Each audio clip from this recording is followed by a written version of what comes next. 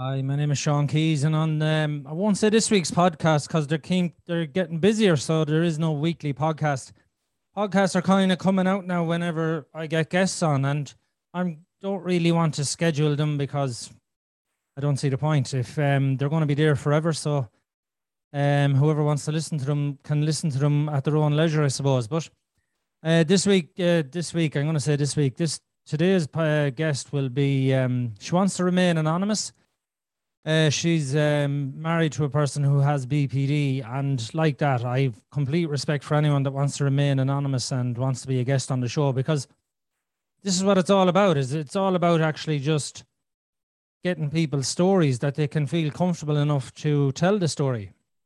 So I'm going to wait for herself to come on, and then the podcast will start. But like that with the podcast, I suppose I'll repeat myself again.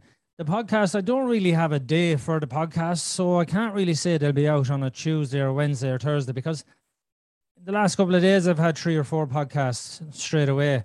And I kind of like with people, I know when I do a podcast for someone else, I'd like it to be out within a day or two. So I'm mindful of that when people are giving me their time to actually put the podcast out as quickly as I can for them. So, yeah, you could be getting 2 a week, 3 a week, or 1 a week. And either way, you can, if you're listening to them, there'll be plenty there to listen to. And if you don't listen to them, you won't be hearing this message. So the next thing you'll hear is the podcast starting. Thanks for listening. Hello, how are you? I'm not going to give your name because you want to remain anonymous, so it's just hi. Um, we literally were just talking about the podcast, and I have a question for you because I don't know. Do you know the way I don't know if you've noticed, but I'm putting out quite a lot of podcasts lately, right? Yes. I'm doing them because the guests are coming on, like you're on now, and I have another guest on at 9 o'clock tonight. Is that annoying? Because I don't know. I don't know if the podcast, because if they're coming out that quickly instead of once a week. So I've never asked anyone this, so I suppose I'm putting you in a bit of a spot. No, I think that the podcasts are really good because you can access them when you want to. Yeah, that's what I was thinking. Yeah. If you want to listen to them again, because there's a lot involved in them. There's a lot of content in them, so we listen to them. I listen to them alongside my husband. Sometimes he'll listen to them and say, "This one, I think I'd really like you to listen to." Yeah. So then I listen to them alongside him, or and to be honest, we listen to them a lot in the car. Oh, do you? When we're driving. Right. Okay. That's good then. In fairness, then, because I'm kind of correct in a sense of, I just like to put them out there. The way I look at it is, you can always get them again. It's not like if you don't listen to them this week, you'll miss out. It's not like this week. Yeah, I think that if you've got something there that you're passionate about, you're really passionate and you want to get that across at that point, then go do it. Yeah. I'm the same. I've often come up here, now not so much lately, where it's more, I'm into 60 odd episodes into the podcast, but I've often come out here in the beginning and I'd say to my wife, I'm just going to go out and do a podcast. And then 5 minutes later, I go back in and she goes, did you not do the podcast? I can't feel it, so I'm not going to talk about it. And she goes, do you not know what you want to say? I do. I know what I want to say, but I can't feel the emotion, so I'm not going to do it. And I just won't do it. It's different with people when I'm chatting to them because I bounce off them, because I can feel them and then I can pick up on their feelings. That's the whole thing about BPD. I can pick up on feelings. So I do enjoy chatting to people. And what I love about the podcast is, behind the scenes for about 10 years, I was chatting to people on the phone. And now the podcast is literally the same thing, except for other people can hear it. So I love it. It's because I was asked the other day, are you not getting tired? Because I think this is the 4th or 5th podcast in 4 or 5 days. And I'm buzzing, if I'm being honest. I'm just loving it, Good. That's really good, because you're passionate and that really comes across. And if you're saying that sometimes you go in your room and it doesn't quite feel right, I think that's the best decision for you, is to think it's not quite right at the minute. I'm going to go and do something else and then come back to that. I think that's really, really being self-aware, and it's, you know, it's really good. Yeah, yeah. So that's enough about me. Do you want to talk about yourself? Are you going to give me a chance, Sean? That's the thing. Well, you see, that's it. So obviously you don't want to, you don't want to give your name. So what do you want to tell? I know you don't have BPD, right? So I know that. So do you want to kind of give you're married to a man who has BPD. So I suppose, will we start with that? What's it like being married to a man with BPD? Interesting. It's very interesting, isn't it? You know, it's very interesting. No day is the same. No. Every day is different. Yeah. I can start with kind of a day start in one way, and then it'll end up very different. You know, because how my husband can be obviously can affect how I feel about myself sometimes as well. So it's quite a challenge sometimes, but it's never boring, ever, never boring. No, my wife says the same thing, and she says it exactly like you do. And I know there's a little hidden gem in there that's not so positive.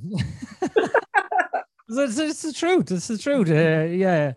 It's one of the reasons she'll never do a podcast. She says, I'll never do a podcast because you're a fucking nightmare. Not so much now, but years ago I was. And we can be. There's no point in saying we can't. There's no point in saying that we can't not be nightmares at times, because we're very theatrical once we kick off, aren't we? Yes, definitely. But also, there's, you know, I don't want to do this and just talk about all the, what some people might presume is kind of like the downside. I don't want to do that. So what I want to do is that there's a real positive side to having BPD, is that it's very, very, my husband is very passionate, and he's very committed to things that he feels that he wants to do. But the downside to that is sometimes that he can get burnt out really quickly, you know, because that passionate side can be quite tiring for him. You know, and it's the moods, I think, that he has, that he struggles with, trying to be level, in balance. It's very difficult. It can be, and it's something I learned years ago. I used to get passionate about something, and then I'd take off in the airplane, and I'd be traveling across the sky going, this is going to be great. And then I ran out of fuel and crashed. And now I'm aware of going, okay, if you're going to do this, you kind of need to know when to land the plane before you crash. And I literally don't allow my energy go over 70% because of that. Because if I go too far with anything, I'm more prone to a meltdown. And I haven't had meltdowns in years. So the reason I don't is it's a 70%. I have a limit on my energy now. Even though, like, I'm still passionate about this and stuff like that, excuse me, I still cut it off at 70% because you do burn out. You do burn out. Yeah, you can't pour from an empty cup. You have to have your own self-care and a self-awareness, don't you? Yeah. You know, so about me, I've been married 32 years. So I'm in for the long haul, really. Yeah. We got married quite young. I'm 54 now. My husband's 53. So it's been very challenging and had lots of different challenges over the years. You know, he's only recently been diagnosed. So that diagnosis came in 2019. Okay. So it's quite late to having that diagnosis, you know, when he was 51. Yeah. Yeah, that is, it is late. I've seen years ago when I was in therapy, I've seen one or two people. I've seen a man in his nearly 60s. It just got too much for him, and he had to go, and he got the diagnosis of BPD. Yeah. I said that to my husband today. I said, have you always felt that there was something, I don't like to say the word wrong, because I don't think it is wrong at all. I think it's just a difference. You know, we all have differences. and how he views the world is quite unique sometimes. And he said, yes, he's always known that he felt kind of different in a way, but didn't know what it was or how to describe it in words. Yeah, and you see, that's a major thing is with people, I've noticed as well, is that it is the describing of it. That's one of the, I have lots of reasons why I do the podcast, but one of them is that I could not verbalize BPD, and it was cracking me up years ago because I couldn't name it. I couldn't bring it out. And I looked like a madman trying to explain it. And it was only because certain people that are in my life literally could not understand what I was saying. I simplified it down that a 5-year-old could understand it. And I speak extremely simple nowadays for that reason, because there's nothing worse when you're explaining yourself to someone and you can tell they can't get it. Because you're alone. In the illness, you're alone. I felt alone in the illness. And then we were explaining to people and they're going, yeah, I know what you're saying, but I can't get it. They're going, oh, Christ.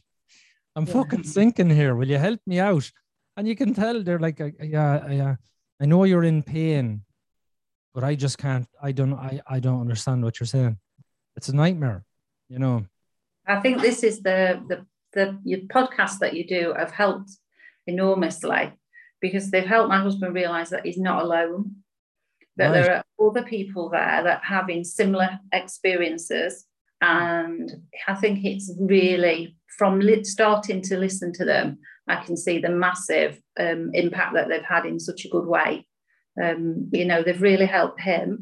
And also now coming from that, you're also looking at partners of people, you know, who have BPD, and how also it affects not just the person with it, but the people that are around that person.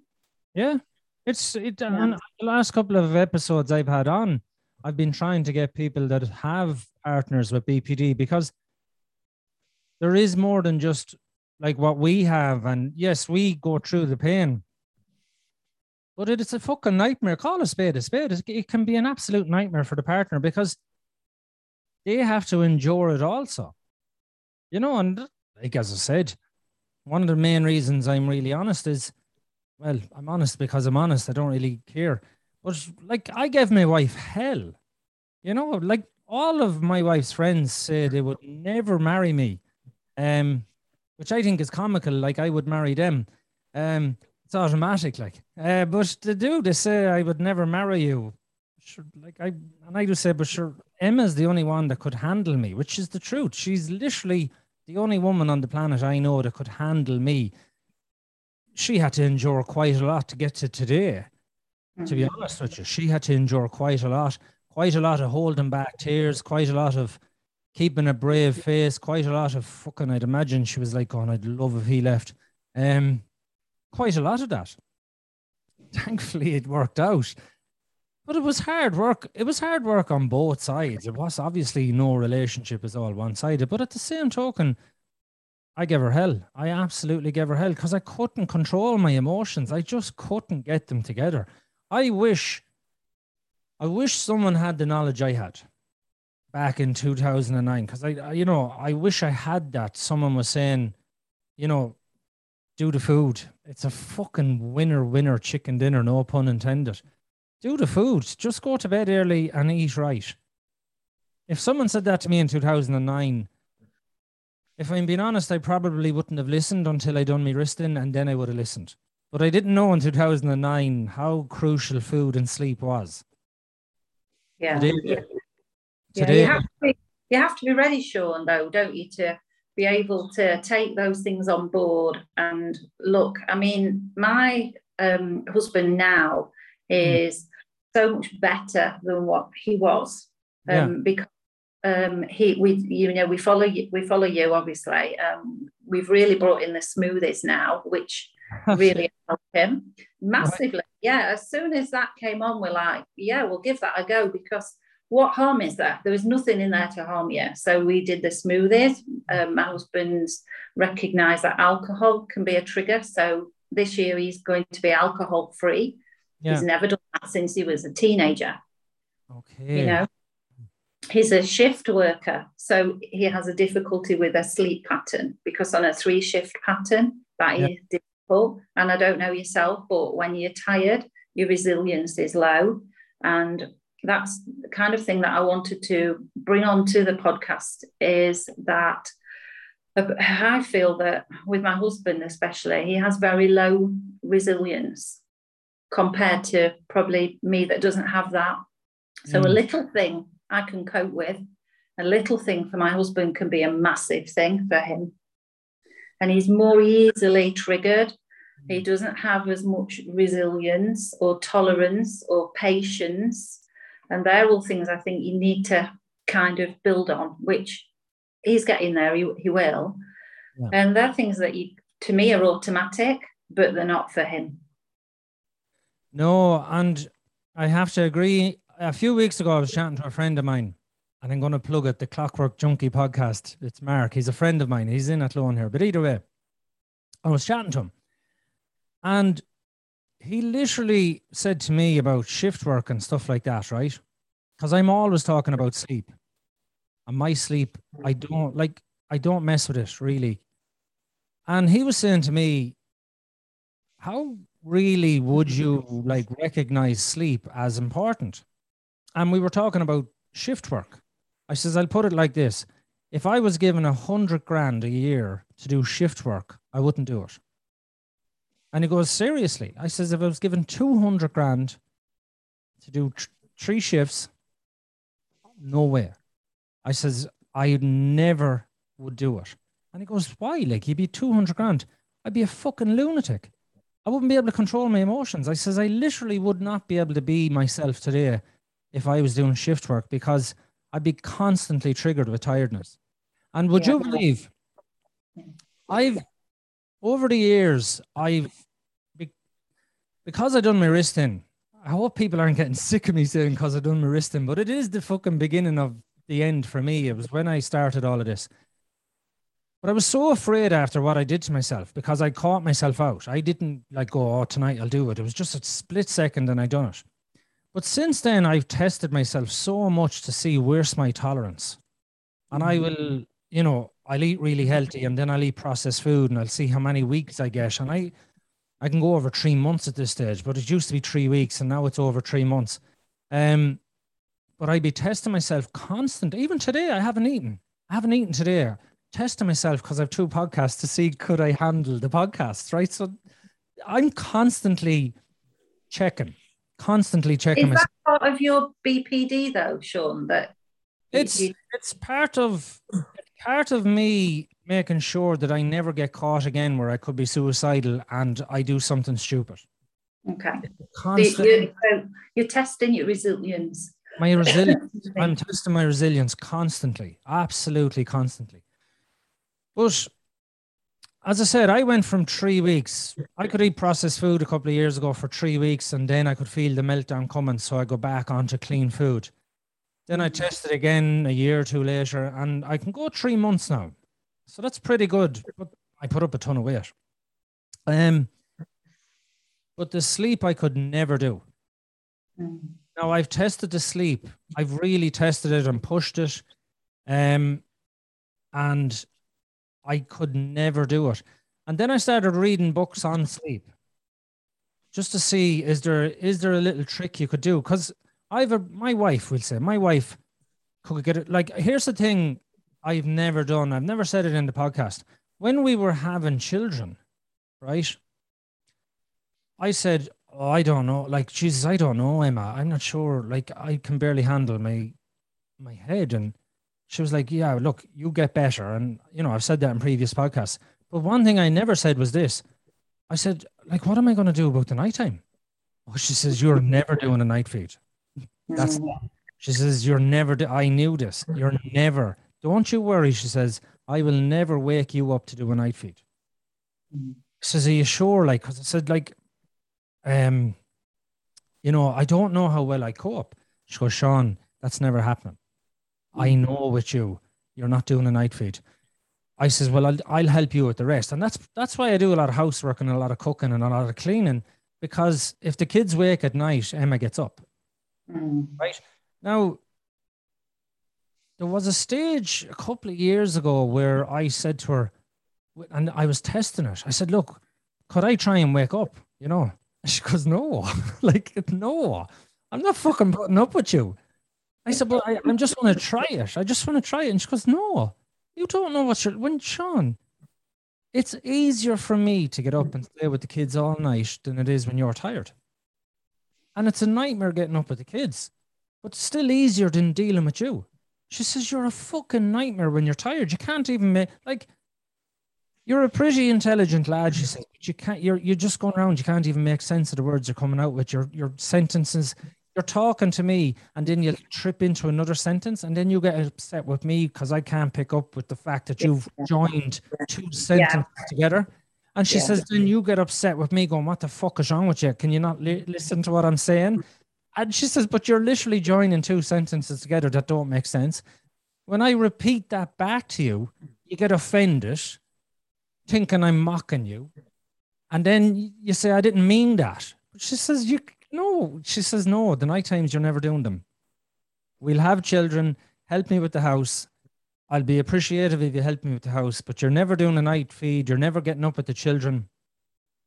And I have to say, I'm 7 years a parent. I think I've got up 3 times because I was in the pushing it phase, and she's got up. But I got up with her. And the next day I was a bastard. Yeah. There's no denying it. I literally cannot. It's the only thing. Like, even with the sweets, with a bad diet, I can somewhat remove myself. But when I'm tired, I actually want to fight with you. I'll actually stay. I'm the type, I leave. I'll remove myself and put myself up to bed or something like that. Get up to bed. And I know it sounds stupid, but I'll actually go, get up to bed. Just get up to bed. And I go to bed. When I'm tired, I actually want to close the door. I want to fucking engage with you. I want the row. Because I'm so exhausted. I want you to fight with me so I can lunge back at you. Yeah. That all really makes total sense. I mean, I think for my husband that when he wakes up, you know, I think you've described before about having your pint glass full. Yeah. You know, and it's very full for people with BPD. I don't really think that he gets much time to let that go down. So it's already full to the top. So when he's tired, it doesn't take anything for that to overspill. And I really do recognise what you're saying, because my husband's brain, I think, sometimes can go so quickly that he can't put the thoughts together logically. And they come out like what you said, they're all, you know, like all over the place. And then I'm trying to catch up and I can't catch up. And then I'm the same as your wife and I'll say, hang on, I don't know what you're saying. And then he thinks that I'm being quite rude or aggressive because I'm questioning him, but because I don't know what he means and I'm trying to ask him, and then he's moved on to about 10 things in front and he can't remember what he said. Yeah. It's like you're like in 2 alternative universes sometimes, and I'm trying to think, like, can you come back down to earth a bit and calm down and slow down? So I can't process what he's telling me, and he's processing it too fast to make sense, and that's kind of gets you going a little bit. But like you say, then when you're tired, you can be a little bit more sharp and a bit more sarcastic and a little bit more grumpy, and you're like, oh yeah, go to bed, husband. Emma has often said to me, Sean, just go to bed. Just go to bed. You know, leave it. I'll fucking do it. Like, it's not worth it. Just go to bed. It's just go to bed. She says, you're a nightmare. Just go to bed. Why did you do that? Why did you deliberately? And I have to respect, I was only saying this to a fella today. I've complete respect for my mind now to go to bed. In other words, because I've 3 kids and they're small, and like, I'm very mindful going, if I stay up late, the parent I will be compared to the parent I am will be a completely different parent. And I was a very questionable child. I would hold my parents to question, which is the nightmare child to have, because they're constantly going, that's not right. This is not right. Why did you do that? And no parent wants to hear that because we're not perfect. But I would say to my parent going, Well, sure, why didn't you go to bed? Because I thought about this going, what would I say to me? And my question would be well, why didn't you go to bed, Dad, if you can't handle being tired? What do you say? So I go to bed. Because, like, what do you say to that? It's like, Netflix. Yeah, but you've learned what you need, haven't you? And that's the point. It's learning what you need, recognizing first, I think, what you need, and then trying to put that into place. And it is difficult. So that's kind of one aspect that my husband's probably quite a lot tireder than maybe I'm recognizing, or even he's recognizing. Yeah.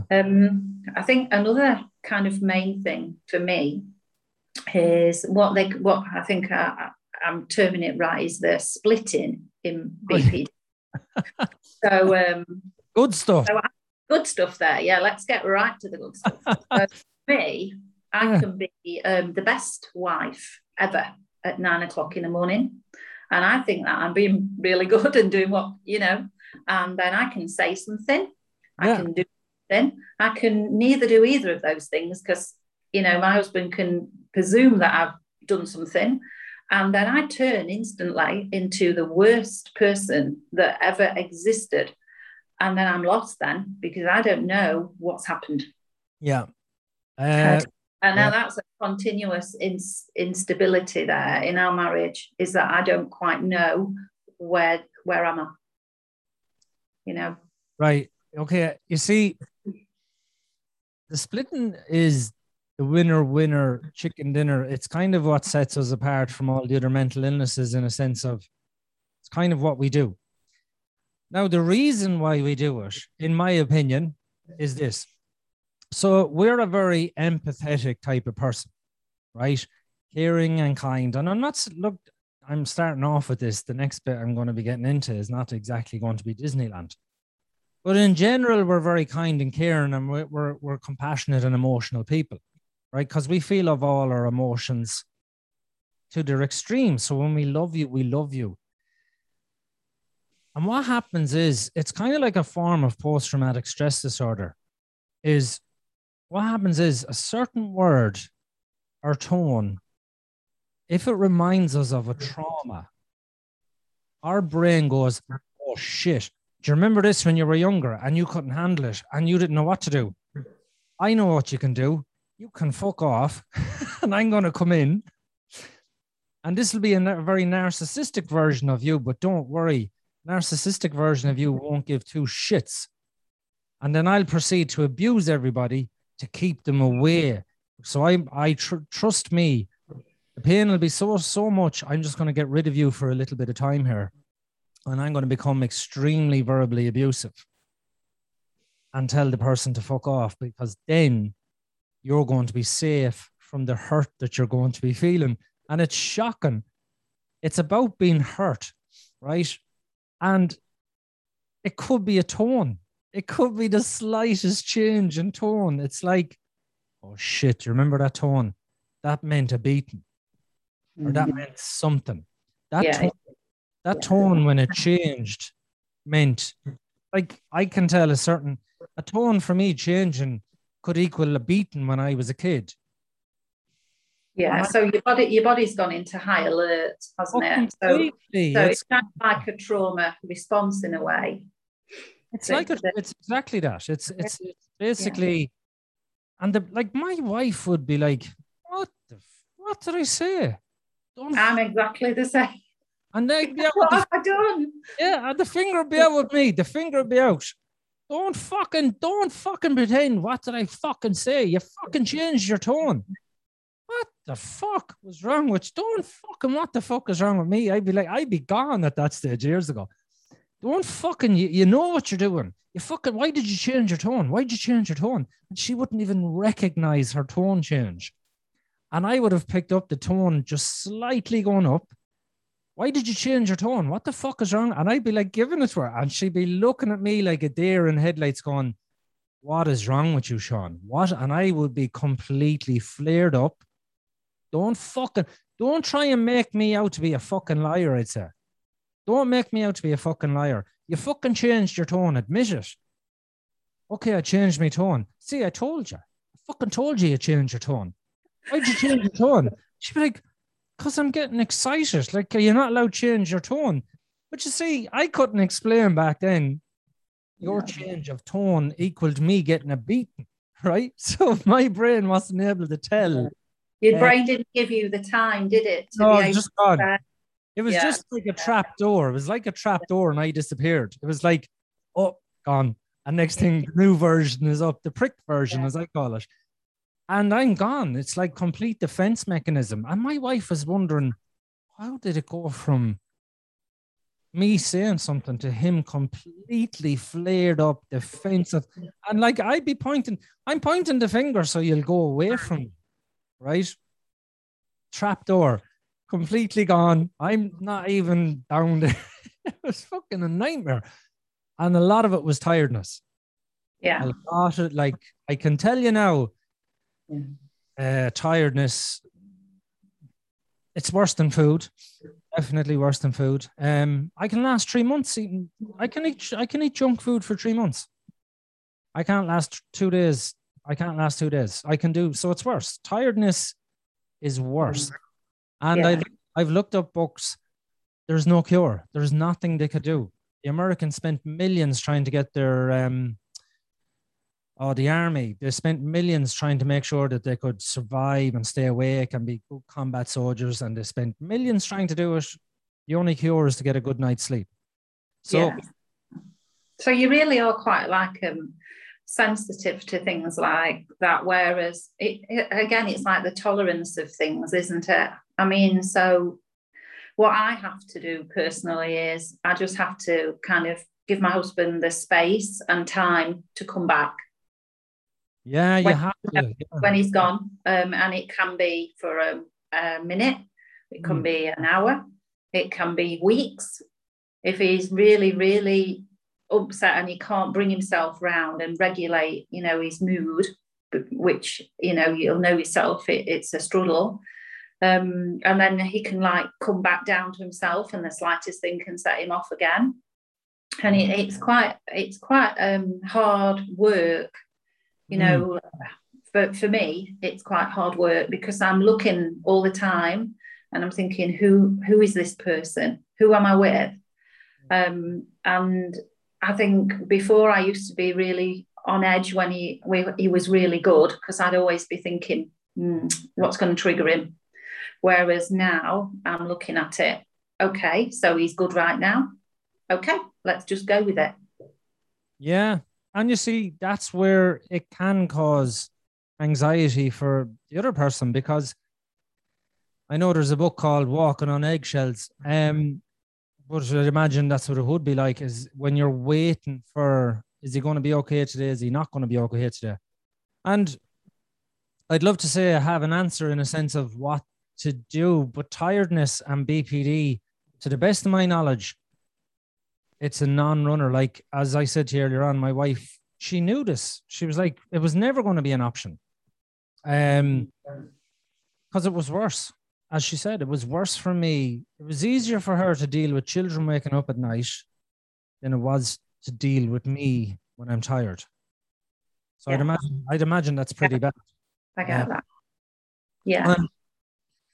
My brain is rattling what to say in a sense. I think when he does the night shift to kind of, I know it sounds weird, pamper him a little bit because he is going to be very sensitive. And because he might, I don't know, would he pamper you then? See, I would pamper if I was pampered and stuff like that. Yeah. That's the thing, I think I've had that a lot from like my friends who've been a similar thing, with your wife saying, well, why are you still staying with this guy? You've been married 32 years. It's not always good because it's not. Why don't you stay? Because underneath all that, I can see a really good person, really kind, caring, compassionate, will do anything for me without any doubt at all. Yeah.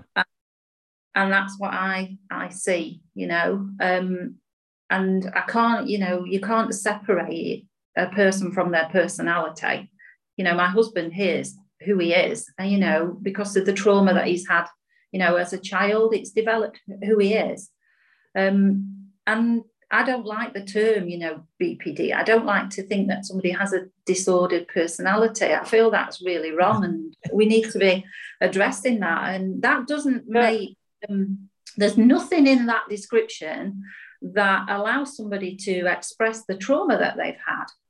It's like, oh, your personality is disordered. Well, we don't want you. Well, hang on a minute. I'm an actual person here, and I didn't ask for this trauma. This is what's happened to me. So I feel things are moving forward now with that, the whole terminology of that. Yeah. What it should be called, I don't know. They tried the EUPD, haven't they? Yeah. Which is just as bad, I feel. I don't think that's giving it any better, emotional unstable personality disorder. I don't think that helps. I think we should be called legends until we're not. I agree. It'd be fitting in its own way. Legends until we're not. It's like... Yeah. And I think that like the help that's available where we live is slowly getting better, but there is no kind of treatment proper pathway. A lot of people don't want to work with people that have BPD. They find them too challenging for the splitting aspect, Yeah. But, because it kind of, if I can do one really brilliant thing, and my husband won't pick that up, but he'll pick the thing I haven't done, and that's the thing as well. Yeah, well, as you forget that I've done like these 10 good things for you today, and you're just picking on the one thing I've not quite done how you wanted. And you forget about those things. Yeah. And you know what I got my wife to do years ago? Because like that, I'd forget. All species on the planet, and I'm not giving an excuse, all species are designed to make sure they see trauma beyond everything else, and that's remembered, because that's what keeps us alive. So we're not designed to notice the good. We're really designed to notice the danger. That's all species. But people with BPD, I won't say people with BPD, I was a legend for forgetting all the good my wife did. So I literally said to her to text me when you do something good, because I have it in my phone. And I told her to remind me to look at the phone. So I'd have to come out of the split and read through it going, right, okay. Right, okay. Right, okay, you done me good. Yeah, you done good. Okay, you done good. No, keep looking, and I keep looking, and I'd see all she did good, and my brain, the fucking trap door would open again, and I'd be hoisted back up, because I'd have to be. Because I don't know about anyone else. I had to do that. I had to get my wife to write stuff down in a book. She'd go, you going doing this? I never said I'd do that. You did say you do that. No, I didn't. You said you do it. No, I didn't. I can't remember. And I'm being honest, I couldn't remember.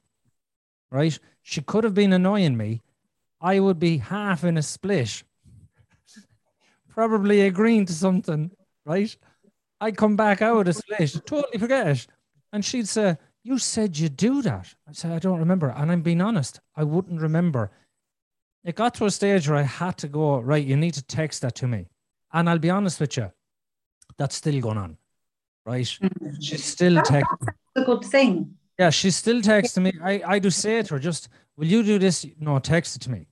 Just text it. 'Cause my brain is, there's a lot of madness going on up there about. Yeah, that's a good, I'm glad you brought that up, Sean, because my husband says the same for him, that there's so many things going off in his brain that he can't decide which one sometimes is the one that he really needs to be doing. He's got a lot going on. And sometimes when he's quite unwell, so if he's been split, and it's made his mood very low, very depressed in a way, that his memory goes, and he'll say, I can't remember what I've done when I've been like that. He just can't remember. And if I'll say to him, but do you remember doing this? Or can you remember saying that? And he'll go, no. He has no knowledge of what he said, and sometimes in what he's done. And that's quite a worry, That's what you see. That's what I'm saying. It's like the trap door. You're gone. Yeah.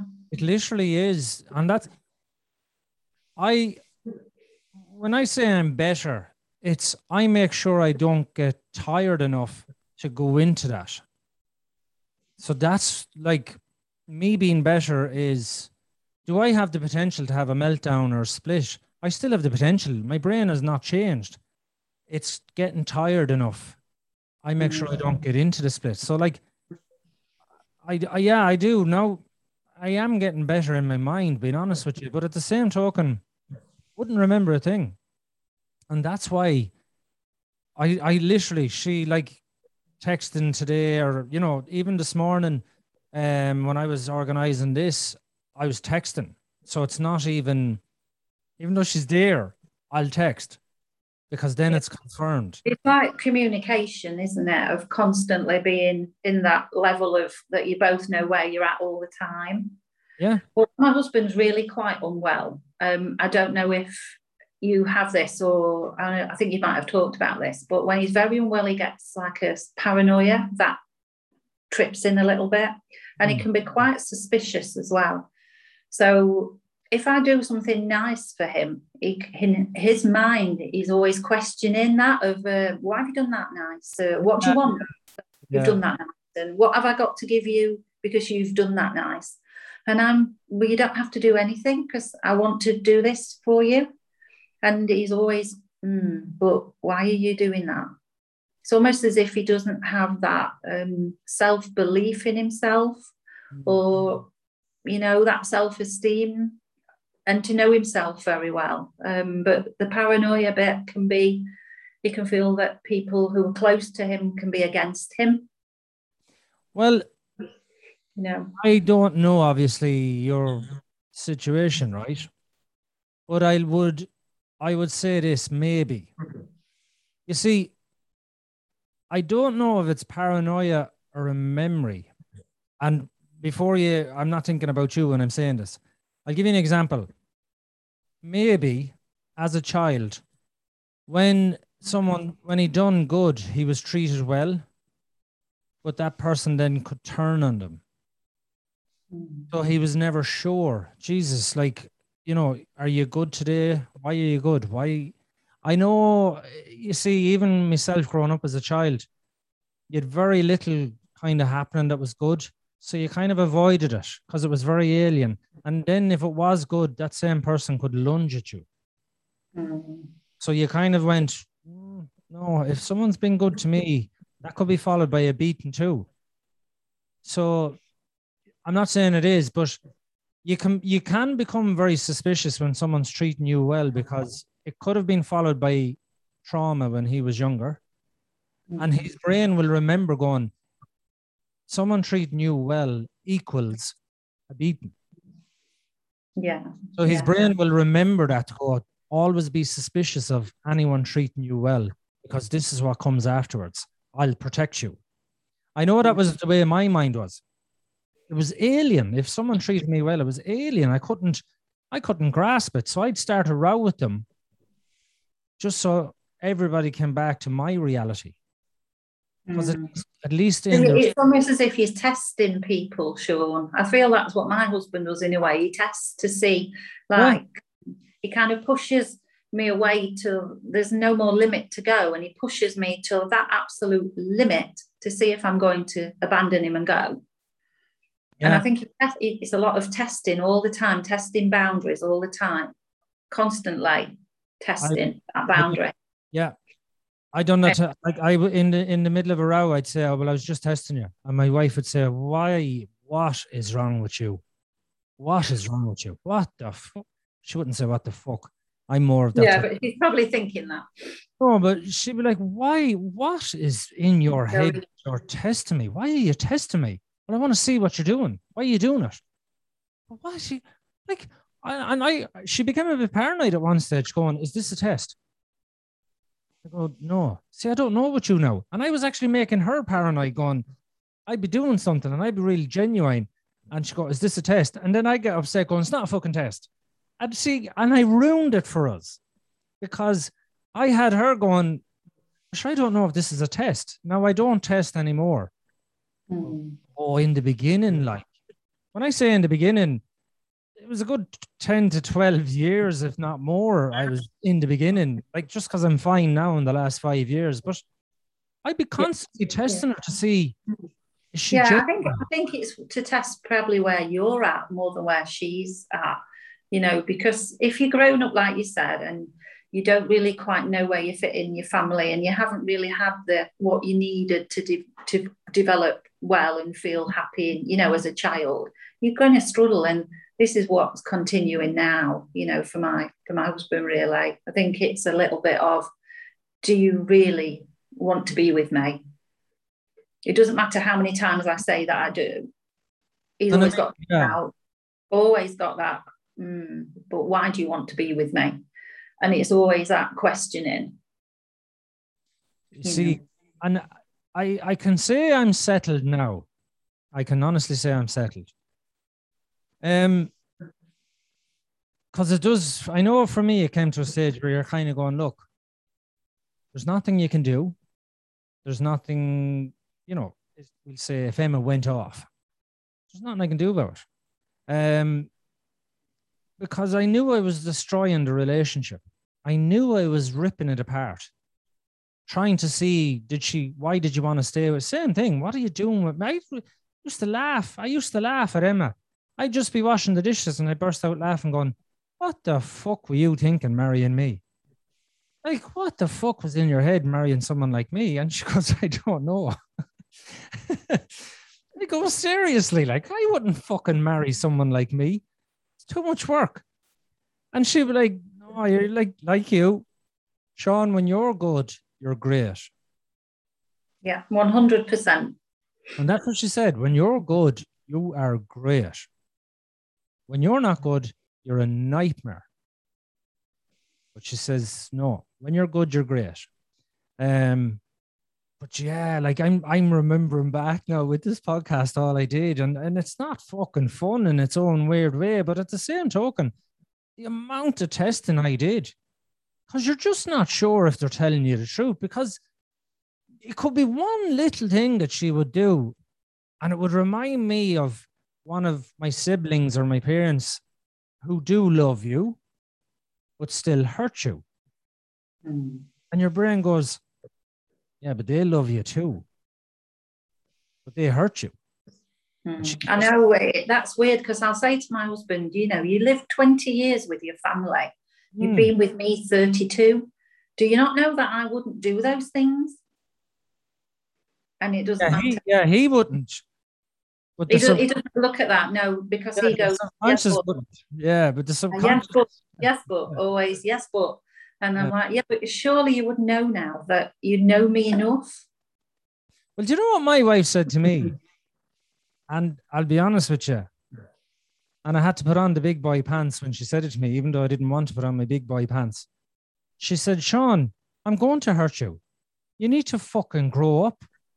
Yes, I'm going to hurt you. You think what planet do you think you live on where nobody argues? What planet do you think that we're not going to have an argument from now until the day we die? We're going to have arguments. You argue, I argue. We're like that as people. And I'm going to hurt you in them arguments. You need to accept that. You need to accept that I'm going to hurt you. So will you fucking stop giving me this I've ripped you apart fucking reaction? She says, it's always a bit too much with you. I'd say something and you come in tenfold. Oh, yeah. That's another thing I was going to ask you about. Like, why when I do 1, you come back with a 10? Yeah.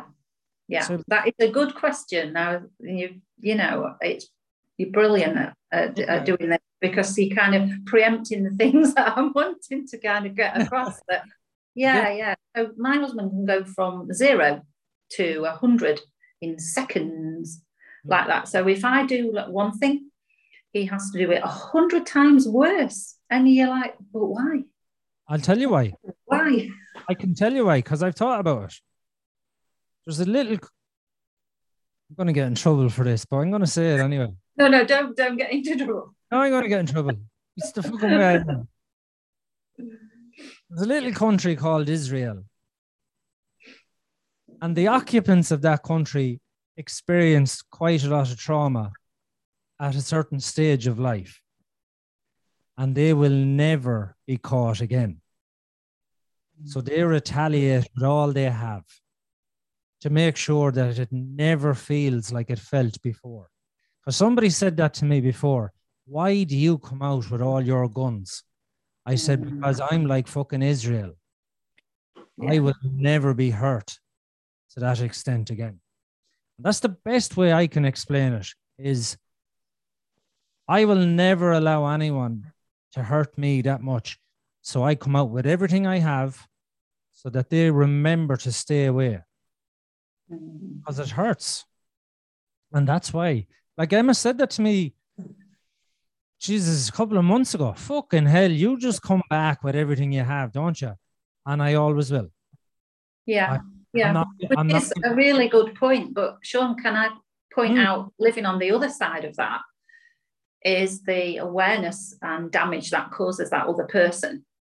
Yeah. While you're there and you're giving it all that big guns and your 100%, that other person is having to face that and not know then what to do with that, and then be totally overwhelmed, and it's too much for that other person. And then how do you make the person with BPD say, look, you need to take responsibility here. You've gone a little bit overboard with that. There was no need to do that. And, you know, it's hurtful what you've done. And you're not that little boy now that got hurt like that. You're a full-grown man. And you need to be responsible and recognise that by how you're behaving is causing harm and damage to that other person, and get them to recognise that and take ownership for that. That's a great question. It is a great question. Because my brain is going, no fucking way, no fucking way. That's what my brain is. What my husband does too, and it's not helpful. And I have to, you see, the reason I'm saying it's that's a great question, because my brain is going, no fucking way, no fucking way, no fucking way. And I have to wait for it to filter out until I get the more human part of the brain. I generally now walk away, right? So even though, like, my brain, like when you were telling me, when you were going through it, my brain was like, no fucking way, no fucking way. Get everything lined up. Make sure you can fire everything with one button. And that's the defense mechanism. That's just the defense of my brain, because he's still in there, or it's me anyway. I generally walk away now. What I do now is I know I'm going to be hurt, because when Emma said to me, I'm going to hurt you, I then had to have a chat with myself and go, I love talking to myself in the third person. I go, right, listen, she's after saying you're going to be hurt. Did you acknowledge that? I don't give a shit. I'm still going to come out with all the guns, right? This is the chats I have with myself. I'm still coming out with all the guns, right? But she said it's not really great in a sense of, as you just said, it's not fear. Don't give a fuck. No way, not doing it. I'm coming with the guns. And I go then, right? But like, you're given 10 times worse than what she's given. You can acknowledge that. I don't care. I go, right, okay, I'm not getting anywhere here. I'm going to have to walk away. Yeah, I'll walk away. Right. Just walk away. Don't fuck it up for me and walk away. Now, when I'm walking away, I want to kill, right? I do. I'm not going to say I fucking don't. I'm not going to say I'm all Zen and the Dalai Lama. I turn, because it's an agreement I have with myself, and I walk away. Now, another agreement I had to have with myself was you're not allowed to text or ring them until you come up with a very moral reason as to what happened to you. Generally, I go upstairs and I'll scream into a pillow, and I go, and I get my phone and I go, and fuck you, all capitals, obviously. Obviously. Oh, why wouldn't you? And then so I let the text, fuck you, you fucking, the C word that every other country hates, but we use it quite a lot. You're only a fucking and a blah, blah, blah, blah, blah. And this is how I really feel, I love the really part in the text. This is how I really feel about you, right? But because I have an agreement with myself that there has to be morals in the text before I send it, I never send it because there's no morals in there. So then I have to delete it, probably do another scream into the pillow going, come up. And then the next text is, what you've just said there really hurt my feelings. I'd really appreciate it if you didn't say it in that tone. Although I know you don't pick up on tones, I'm extremely sensitive to tones. I know it might be easy for you, but as you said, some things are 10 times worse for you than they are for me. A tone is 10 times worse for me than it is for you. I'd really appreciate it if you monitored your tone going forward. I know sometimes you can't, but would you please monitor your tone? Send. Into the pillow again, because he's still not finished, and scream another time going, fuck it, I didn't enjoy that. I wanted to kill. So then that's the moral part. I'm at that stage where I go, yeah. So your toddler brain has got brakes on. Yes, it does. Put stabilizers on your toddler brain. Yeah, and it does. And so yeah, I still love an old jaunt or a run. I'd still love to give it in a sense of, but I don't. Today I've myself trained, I suppose, like a toddler. I've myself trained to act morally. There's parts of me that doesn't want to act morally, if I'm being honest. There's parts of me that would love to just press that red button that's in my head and everything gets fired. But no, I don't. But because it hurts so much. And I'm not saying it's justified. If you put your hand into boiling water, you'll pull it really back really quickly. Because the level of pain is so severe, your reaction matches that. The level of hurt that we feel is so severe, what we're given back is the matching. I'm not saying it's right. I'm not saying it's justified. It's matching what we feel. And that's where people go, why did you do it so severe? Because you feel it so severely. Exactly. It's literally, this is how I feel. Do you feel how I feel now? And they're like, what the fuck is this? And that's on us because... You see, I should say I would see that as like an overreaction of like, well, that didn't warrant that response. Why has that made you feel like that? Yeah. So I don't understand how that is. But yeah, it's a difficult thing to live with. I see my husband, he struggles every day, every single day. It's not easy, and the world that we live in, it's not really suited. Everything has to be conformed, doesn't it? And you all have to fit in a box. And if you don't, things are feeling more pressure. It's just really difficult, and trying to navigate through. It can be tricky. Absolutely, and you see, even at that, when there's an acknowledgement on both sides, I acknowledge when Emma says something to me. Like even at this stage, I say, "Listen now, you're going to be hurt. Don't react. Of course, it's going to hurt, and it still hurts. I'll be honest with you." It's still the same as a dog dying when I get hurt. It's still the same. And if someone is deliberately hurting me, it's the same as someone stabbing a dog in front of me.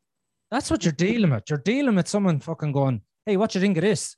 Right? And it's not that. I know it's not that, but that's what it feels like. So I want to give it back and go, oh, fuck you. Don't fucking do that to me. I'm aware now, to be honest with you, that even though I still feel that, 100%, I thought that would leave when I got better. It doesn't. I still feel, and I have to digest that. And that's why I walk away, because the hurt is so much. And now, I'll be honest, over the years, I kind of categorized things in my head when I was chatting to neurotypical people, going, what do you think of this? What do you think of this? And they would be telling me, and I go, okay, so that's that percent. That's that percent. That's that percent. And I had to percentage things over the years. Even though my brain goes, that's 100, it's 100, it's 100. I have to go, yeah, but fucking, what did your friend say? He said that was a 60. No, it's 100. No, he said it was a 60, and your sister said it was a 50. So it's in between 50, 60. Yeah. It's 100. Oh, you're feeling it as 100. You're always going to feel it as 100. But what is it really? I had to kind of ask a lot of neurotypical people over the years. So, you know, this happened. What would you think? Oh, I think this. Like, all right. So that's. So you're trying to quantify it, aren't you, Sean? You're trying to quantify your reaction of, is my reaction actually realistic to what's happened?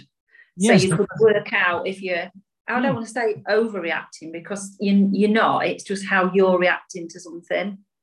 But looking at it from the outside in, it almost as if you look like, whoa, what's going on? But to you, that's a very normal thing, how you respond. It's just the aftermath of that I think when you've walked away and that person's like, whoa, what's just hit me? Yeah. And you say, hang on a minute, you did this. And you go, oh, I didn't know I'd done that. Well, you have. Yeah. And that's pretty much it, really. It's like, I suppose, and I'm thinking as you're talking there, it would be like in the beginning of an argument, somebody walked up to you and ripped a patch of skin off your arm and then said, and now let's have an argument. It would be like that. It'd be the equivalent of ripping skin off someone's arm and then going, okay, let's have our argument now. And then you're wondering why they're overreacting. Because even though... It's almost as if you're already set up, aren't you? You're already predisposed to, this is going to be problematic for me. I'm going to have to put the steps in to keep me safe. Oh, yeah. Because really, you don't really need to put all those steps in to keep you safe. But however, your brain's already done it before you've thought about it. No, it's the pain. It's the actual pain. It's the pain of what the person said. You see, I could take a beating all day long, but words crush me. Well, they did, not so much now. So I could take a beating all day long. I'd even prefer it if I was being honest. The words crush me. So the words, like, absolutely crush me. So that's what I mean. It's the equivalent of ripping someone's skin off when someone's verbally abusing me or criticizing me. And I have to then come back with that level of pain. No, is it justified? It's not. I'm just explaining that's the level of pain I feel. When someone criticizes me, it's the same as ripping skin off my arm. Yeah, my husband feels very hurt if he feels it's even a perceived criticism. He's very, very, he's devastated. He's so hurt. But I just said that the toast was burnt. It's not a criticism, it's just burnt. You know, can you do me a slice that's not so burnt? Just as an example. Well, simple things like that. Well, you see, the toast is burnt. Again, can you do anything right?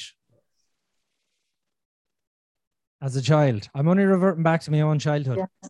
Are you ever going to do anything right? You're fucking. You can't even toast bread. Can't even. Yeah. So again, look, that's the fucking.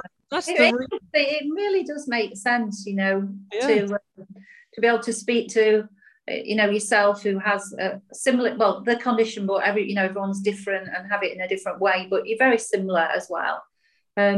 So yeah, I'm going to go away from this with a lot of thinking of it, you know, and I probably have to process it for a few days, and then again I can, you know, come back and listen to it and think, yeah. No, and look, that's it. It is a case of like this, chatting away, and hopefully we come to some sort of understanding, I suppose. Really, it's not, and that's why it's a mental illness.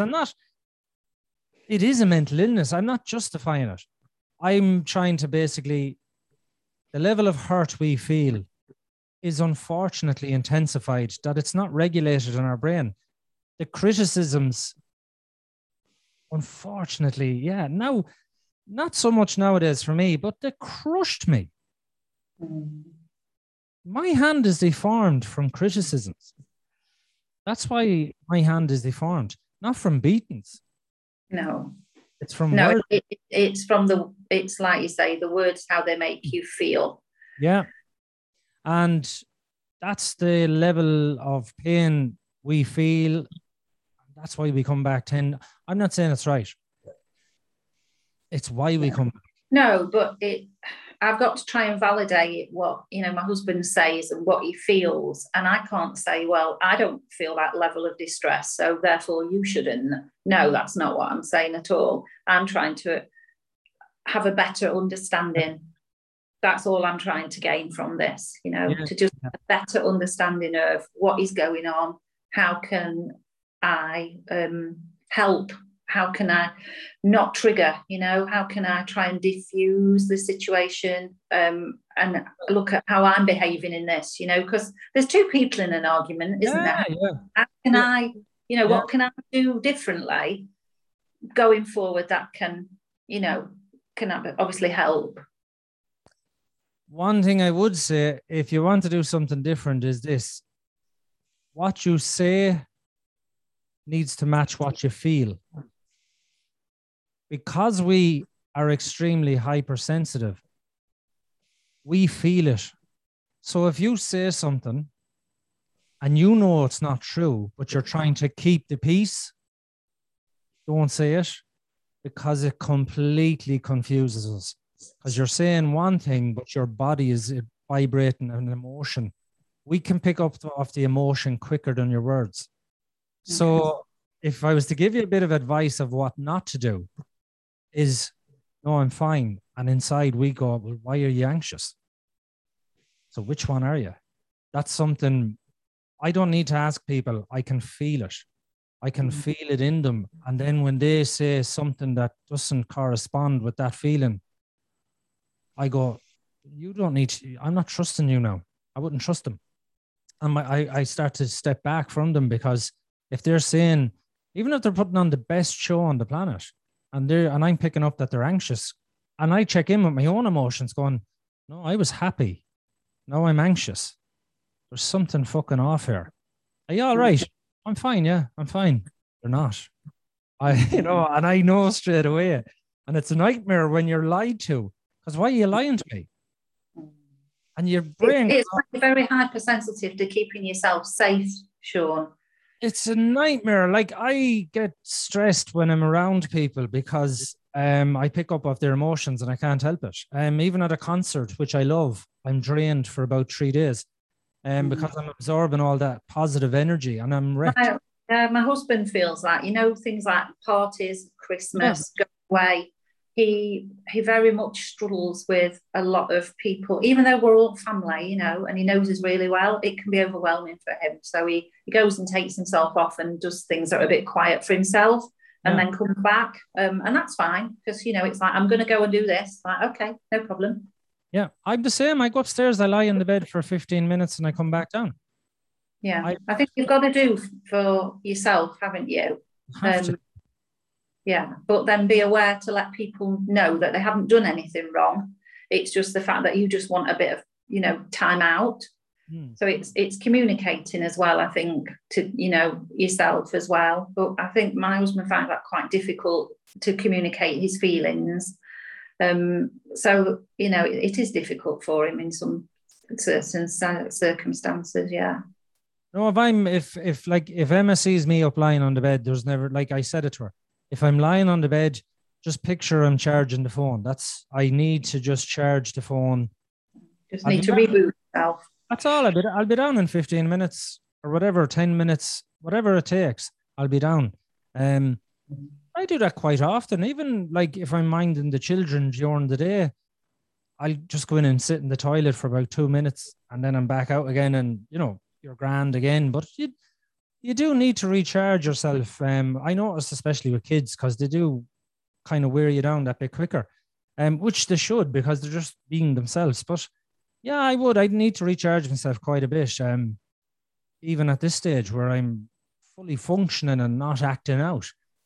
But that's part of who I am as a person. I'm a hypersensitive person, Yeah, I think that sometimes though, you don't always see that. So for like my husband, he wouldn't show you that because that's being vulnerable. So you wouldn't automatically get that side to him. But, you know, he is. And the more and more I'm learning and the more and more I'm listening, it's kind of coming together now and making more sense. You know, I wished I'd got this, you know, 30 years ago, really. No, yeah, I know. But look, really do wish that I could go back and go, yeah, okay, right, I know what's happening now and I can adjust to it, or we can talk about it. Whereas before I was like, what, a little bit, you know, like you said, your wife, what is going on? What is happening? Why is this happening? Why are you behaving like this? There's no reason in my mind to behave like this, you know, and, you know, it's difficult, isn't it? But like, I'm wanting to do this in case there's any, you know, other people that are in a similar situation to me, thinking, yeah, and, you know, they're not alone either. No, and I mean, it is about understanding. It's like at this stage, Emma is very accepting of me. I think Emma accepted me quicker than I accepted her. She's extremely accepting of me now at this stage. As I said, I'll give you an example. Today, I had to cut the grass. I hate being outside. Like, I hate it. I'm not an outside person. And when I go outside, I get drained. I'm not like in nature and stuff like this. And I hate cutting the grass. I'll clean the house quicker than cut the grass, right? And anyway, I had to cut the grass because I do leave it and it gets very long. And it took me a long time to cut it, and I was stressed cutting the grass. I just hate it. But I didn't clean the house, right? Now I'm off this week, so I'm going on holidays. We're going off for a few days. But like Emma then said, did you get the house done? Says, no, I cut the grass. I'll do it in the morning. Now, I will do it in the morning, but I will not cut the grass and do the house on the same day because I'm leaving myself vulnerable with the kids then. So I won't, I'm very aware of cutting the grass really stresses me, even though it's a pleasure and it's only whatever to other people. For me, it stresses me out. Like I had to have a shower afterwards and all that. It really stresses me cutting grass. I don't like it. So there it is. It's such a trivial thing to other people. But when I have to cut the grass like that, then I'm not doing the house. Because you see, I would much rather when Emma comes home from work that she goes, well, how was your day? Fine, which it was. No problems. Was all right with the children. Dinner's cooked and whatnot. Then coming in going, the house is spotless, but everybody's stressed. Yeah.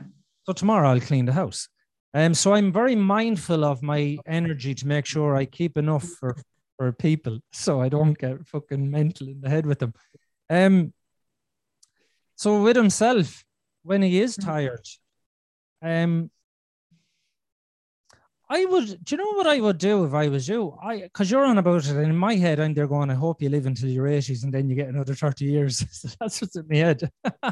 So you might have another 30 years left. Is to sit down and acknowledge it. Like, I don't go against my mind anymore. I respect that I'm mentally ill. I respect that I can't get tired. There's a huge difference. Someone said that to me before. Oh, you won't get up with them or you can't get up with them. No, I can't. There's a huge difference. And I says, I'm a fucking hard worker. Like, I'm a very dedicated husband and father, which I am. And that's the truth. I might have a laugh and a joke and shy talk on here about wanting to kill them and all that, but that's just a bit of crack. But I am dedicated in a sense of I do work hard for my family, and I think a man should work hard for his family. But I can't. There's a difference. If I could get up at night, I would. I just can't. It would be the difference of me being an absolute bastard to my children. And it's not worth it. It's just not like I cook all day. I cook all day on a Sunday, and I wash up all day on a Sunday.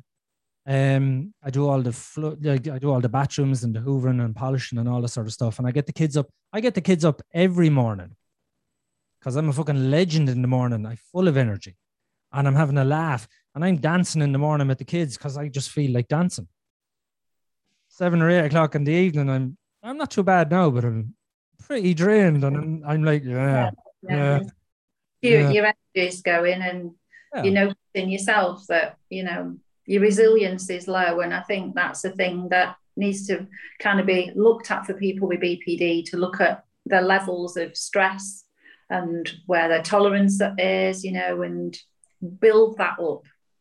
Like you say, identify what's causing the issues if you can.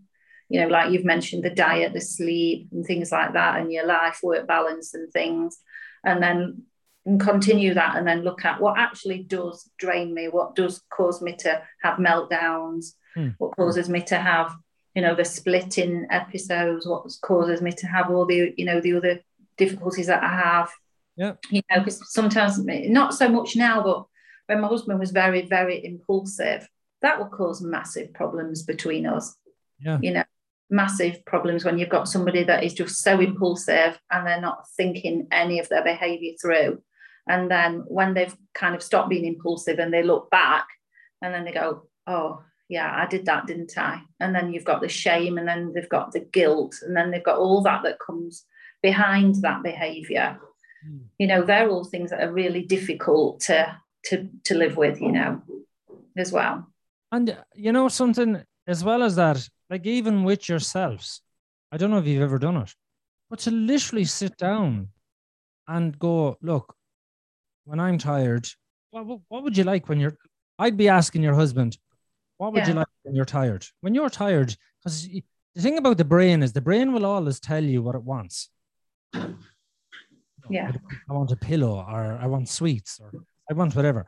But when you're tired, I'd say, look, you know, when you're tired, no, it has to be in a good, obviously in a good sense, when he's calm. What would you like me to do for you? And let him tell you, right? And that's the response. And then the follow on is, well, in return for that, because I'm a very much tit for tat type of person, I like, if I'm receiving, I like to give, and if I'm giving, I like to receive. And I'm like that. What would you like in return? So in other words, I'll do this for you when you're tired, because I know you're easily triggered. And then what would you like? So both of you are nurturing each other's needs and wants. But then he acknowledges what he's to do for you when he's at full strength, and you acknowledge what you've to do for him when he's weak. You know, and that's one thing I did with Emma. I said, look, you know, don't fucking pick on me when I'm weak. You know, I'll lunge at you like a tiger. You know, like, don't do that to me. Don't fucking pick on me when I'm weak. Well, what do I do if I have a problem with you? Don't tell me when I'm weak. Just wait and say, Sean, I need to talk to you, but I'm going to talk to you in a few days. Yeah, I don't want to talk to you when I'm tired. And she does. And when I'm in full strength, she goes, look, this is what I wanted to talk to you about. Are you okay to talk about? Now, we've a rule. And I made up the rule because I don't want to be able to get away with stuff because I've BPD. I never wanted to hide behind it. So the rule that I made up is it has to be talked about, and so she can do it through texting. Right? And the other rule we have that Emma made up is you're not allowed to highlight a problem if it's over a week. I thought that was brilliant. She made up that rule because I was a fucker for bottling it all up. Yeah. That's what my husband does. And then he throws it all back at me when the bottle's full. I'd compress it down and go, get another bit in here, get another bit in, then I'd spray it at her. And that's it. Yeah. That's exactly it. Yeah. And then I'm trying to say, but if you had a problem about 2 weeks ago, why didn't you tell me then? Why have you waited to have it all in one lump and then throw it at me? 2 weeks ago, we were in the nice guy mode, and we're really nice people 2 weeks ago, and we were feeling really hipper hopper and all this. And we really aren't that type of people. Even though the back of our brain is going, I'll keep this for later now. It's going to be a good one. So Emma picked up on that fairly quickly and made that rule. Okay. I think she made that rule 15 years ago with me. Even before a diagnosis, she made that rule. What are you doing telling me stuff that's months old? Why didn't you tell me that months ago? Yeah. Because I didn't want to start a row. You know, and she goes, no. She literally said this. You're a big, brave man when you drink on you. This is when I was drinking. Before I was diagnosed. You're a big, brave man when you're drinking, don't you? You think you're fucking so brave. you can come and think you can abuse me and bring up shit that I can't even remember that I done 2-3 months ago that you're holding inside, but you're all so fucking nice, you won't say a word to me. If you're big enough to fucking say it to me when you're drunk, say it to me when you're sober. And I'm telling you now, if it's over a week old, I don't want to fucking hear about it. So don't talk to me about it again. And I'm telling you now, if you bring something up that's over a week old, I'm just going to walk away from you. Because if you're a fucking big enough prick when you're drink on you and a hard man, you'll bring it up when you're sober and grow up here bald, she says, and bring this shit up when you're sober. I don't want to hear about when you're drunk. And I was raging, she said that, because I had to do it. So I did. Yeah. And I've done it I ever think she's a very wise woman. I think they're words that are I'm going to put on board. Yeah, I've done it ever since. And if I have a problem with Emma, I'll text her. As I said, not in the large print. It's very much you've hurt my feelings print. Yeah. But if it goes over a week, I'm done. Yeah, because that's you're bottling that up, and then I struggle with that because I'm the same as her, thinking, what's going on? Why are you bringing that up now? Yeah, so as if you've waited for a time to bring it up. It's there. You're just waiting. You're just waiting and biding your time to think, they criticised me for that. Now they're going to get this. Boom. Yeah, in my that's the 0 to 100. That isn't it? You're storing it up till you've got 100, and then you're going to throw it. Then it explodes. It's like a bottle of champagne. It's just full of bubble. And then that other person's going, "What have I done? Yeah. What have I really done?" And you haven't really done anything. All you've said is you burnt the toast. However, boom. That was number 100 of the 99. Yeah, that's what happened. Yeah. Whereas, and you see, thankfully, as I said, that was about 15 years ago. It's not that we didn't stop rowing since then. We've had many, many rows. We're very argumentative people, but I like a good argument. Another rule in our family, coming out with all the rules, best argument wins. So, because I want my own way as a person, and I'm like a child, I want my own way, and by Jesus, I can stick my heels in. And so, best argument, I had to come up with this because I'm so stubborn. I'm extreme. My father-in-law said, and and he's a really polite gentleman, you're the most stubborn human being I ever met in my whole entire life, he said. I said, thanks very much. I don't care that I'm stubborn. It's like sure, obviously my brain is stubborn. It was meant to be. I think that's going back to, if you've had a traumatic childhood, you had to be stubborn to survive. Yeah. You had to have that skill set to survive, literally, because she wasn't doing anything else but surviving. And to do that, you needed to have that skill set, which to get you through every single day. I get that. I fully get that. I was asked in Ireland, there's Radio 1. I was asked by Radio 1 to come on, and it's a big radio station in Ireland, but I was asked to go on tomorrow. And the auditioner rang me today, and she was kind of, getting a bit of background because obviously it's radio, and I know how to hold my P's and Q's when I'm talking. This is fucking my podcast, so I can curse as much as I want because that's my natural tone and rhythm, and that's the way I talk. But anyway, she was saying, what were you like as a child? And you have to remember, I was getting so many beatings as a child, and my siblings are 10 years older than me. A lot of my siblings, I have a sister who's 2.5 years older than me, but then my brother is 7 years, 9 years, 10, 11, 12, 13. So quite a lot older than me. So I was a very stubborn child because I think with some people it's I'll run and I'll hide. And some people like me go, no, I need to fight to survive. So, but I wasn't able to fight because I was young. So I was getting quite a lot of beatings. So in my wisdom, what I did as a small boy is I would go outside after the beating. Well, actually, no, one thing, I know you can see this, but the rest can't. I was so small, I'd have to reach up and open the door And then I'd open that door, and then I'd open the kitchen door, and then I'd say, "You're only a shower of fucking cunts, bastards." And I was only about 6, and I'd run because I knew I was going to be killed. I had all the doors open so I could run away. I love your forward planning there, Sean. Yeah, I'm a devil for planning, right? I'm extremely calculated as a human being. Anyway. Multi-talented. Yeah. Another thing I used, this is the bit that I told the radio station. So I'd be getting a beating as a kid, and I'd be scaling it in my head going, yeah, no, that's okay. Yeah, no, you're gone beyond it now. Jeez, you want to be fucking stopping. They're not stopping. What's wrong with them? They're not stopping. Okay, that's it. Take your bait and saw. So the next thing to be beating me, and I wouldn't cry. And that was the only thing I had against them. I wouldn't cry. But I'd go outside, I'd say nothing, I'd pick a rock up, and I'd break a neighbor's window. I'd stand there, they'd open the door. I was only a kid, you're talking 6 years of age. They'd look at my face, I'd stand there, they'd see who it was, and then I'd run. I made sure they knew who I was. I knew I was getting another beating, but I knew my parents would have to pay for the window. That was my little fuck you. Yeah. Because I wasn't strong enough. Yeah, but that's kept you alive.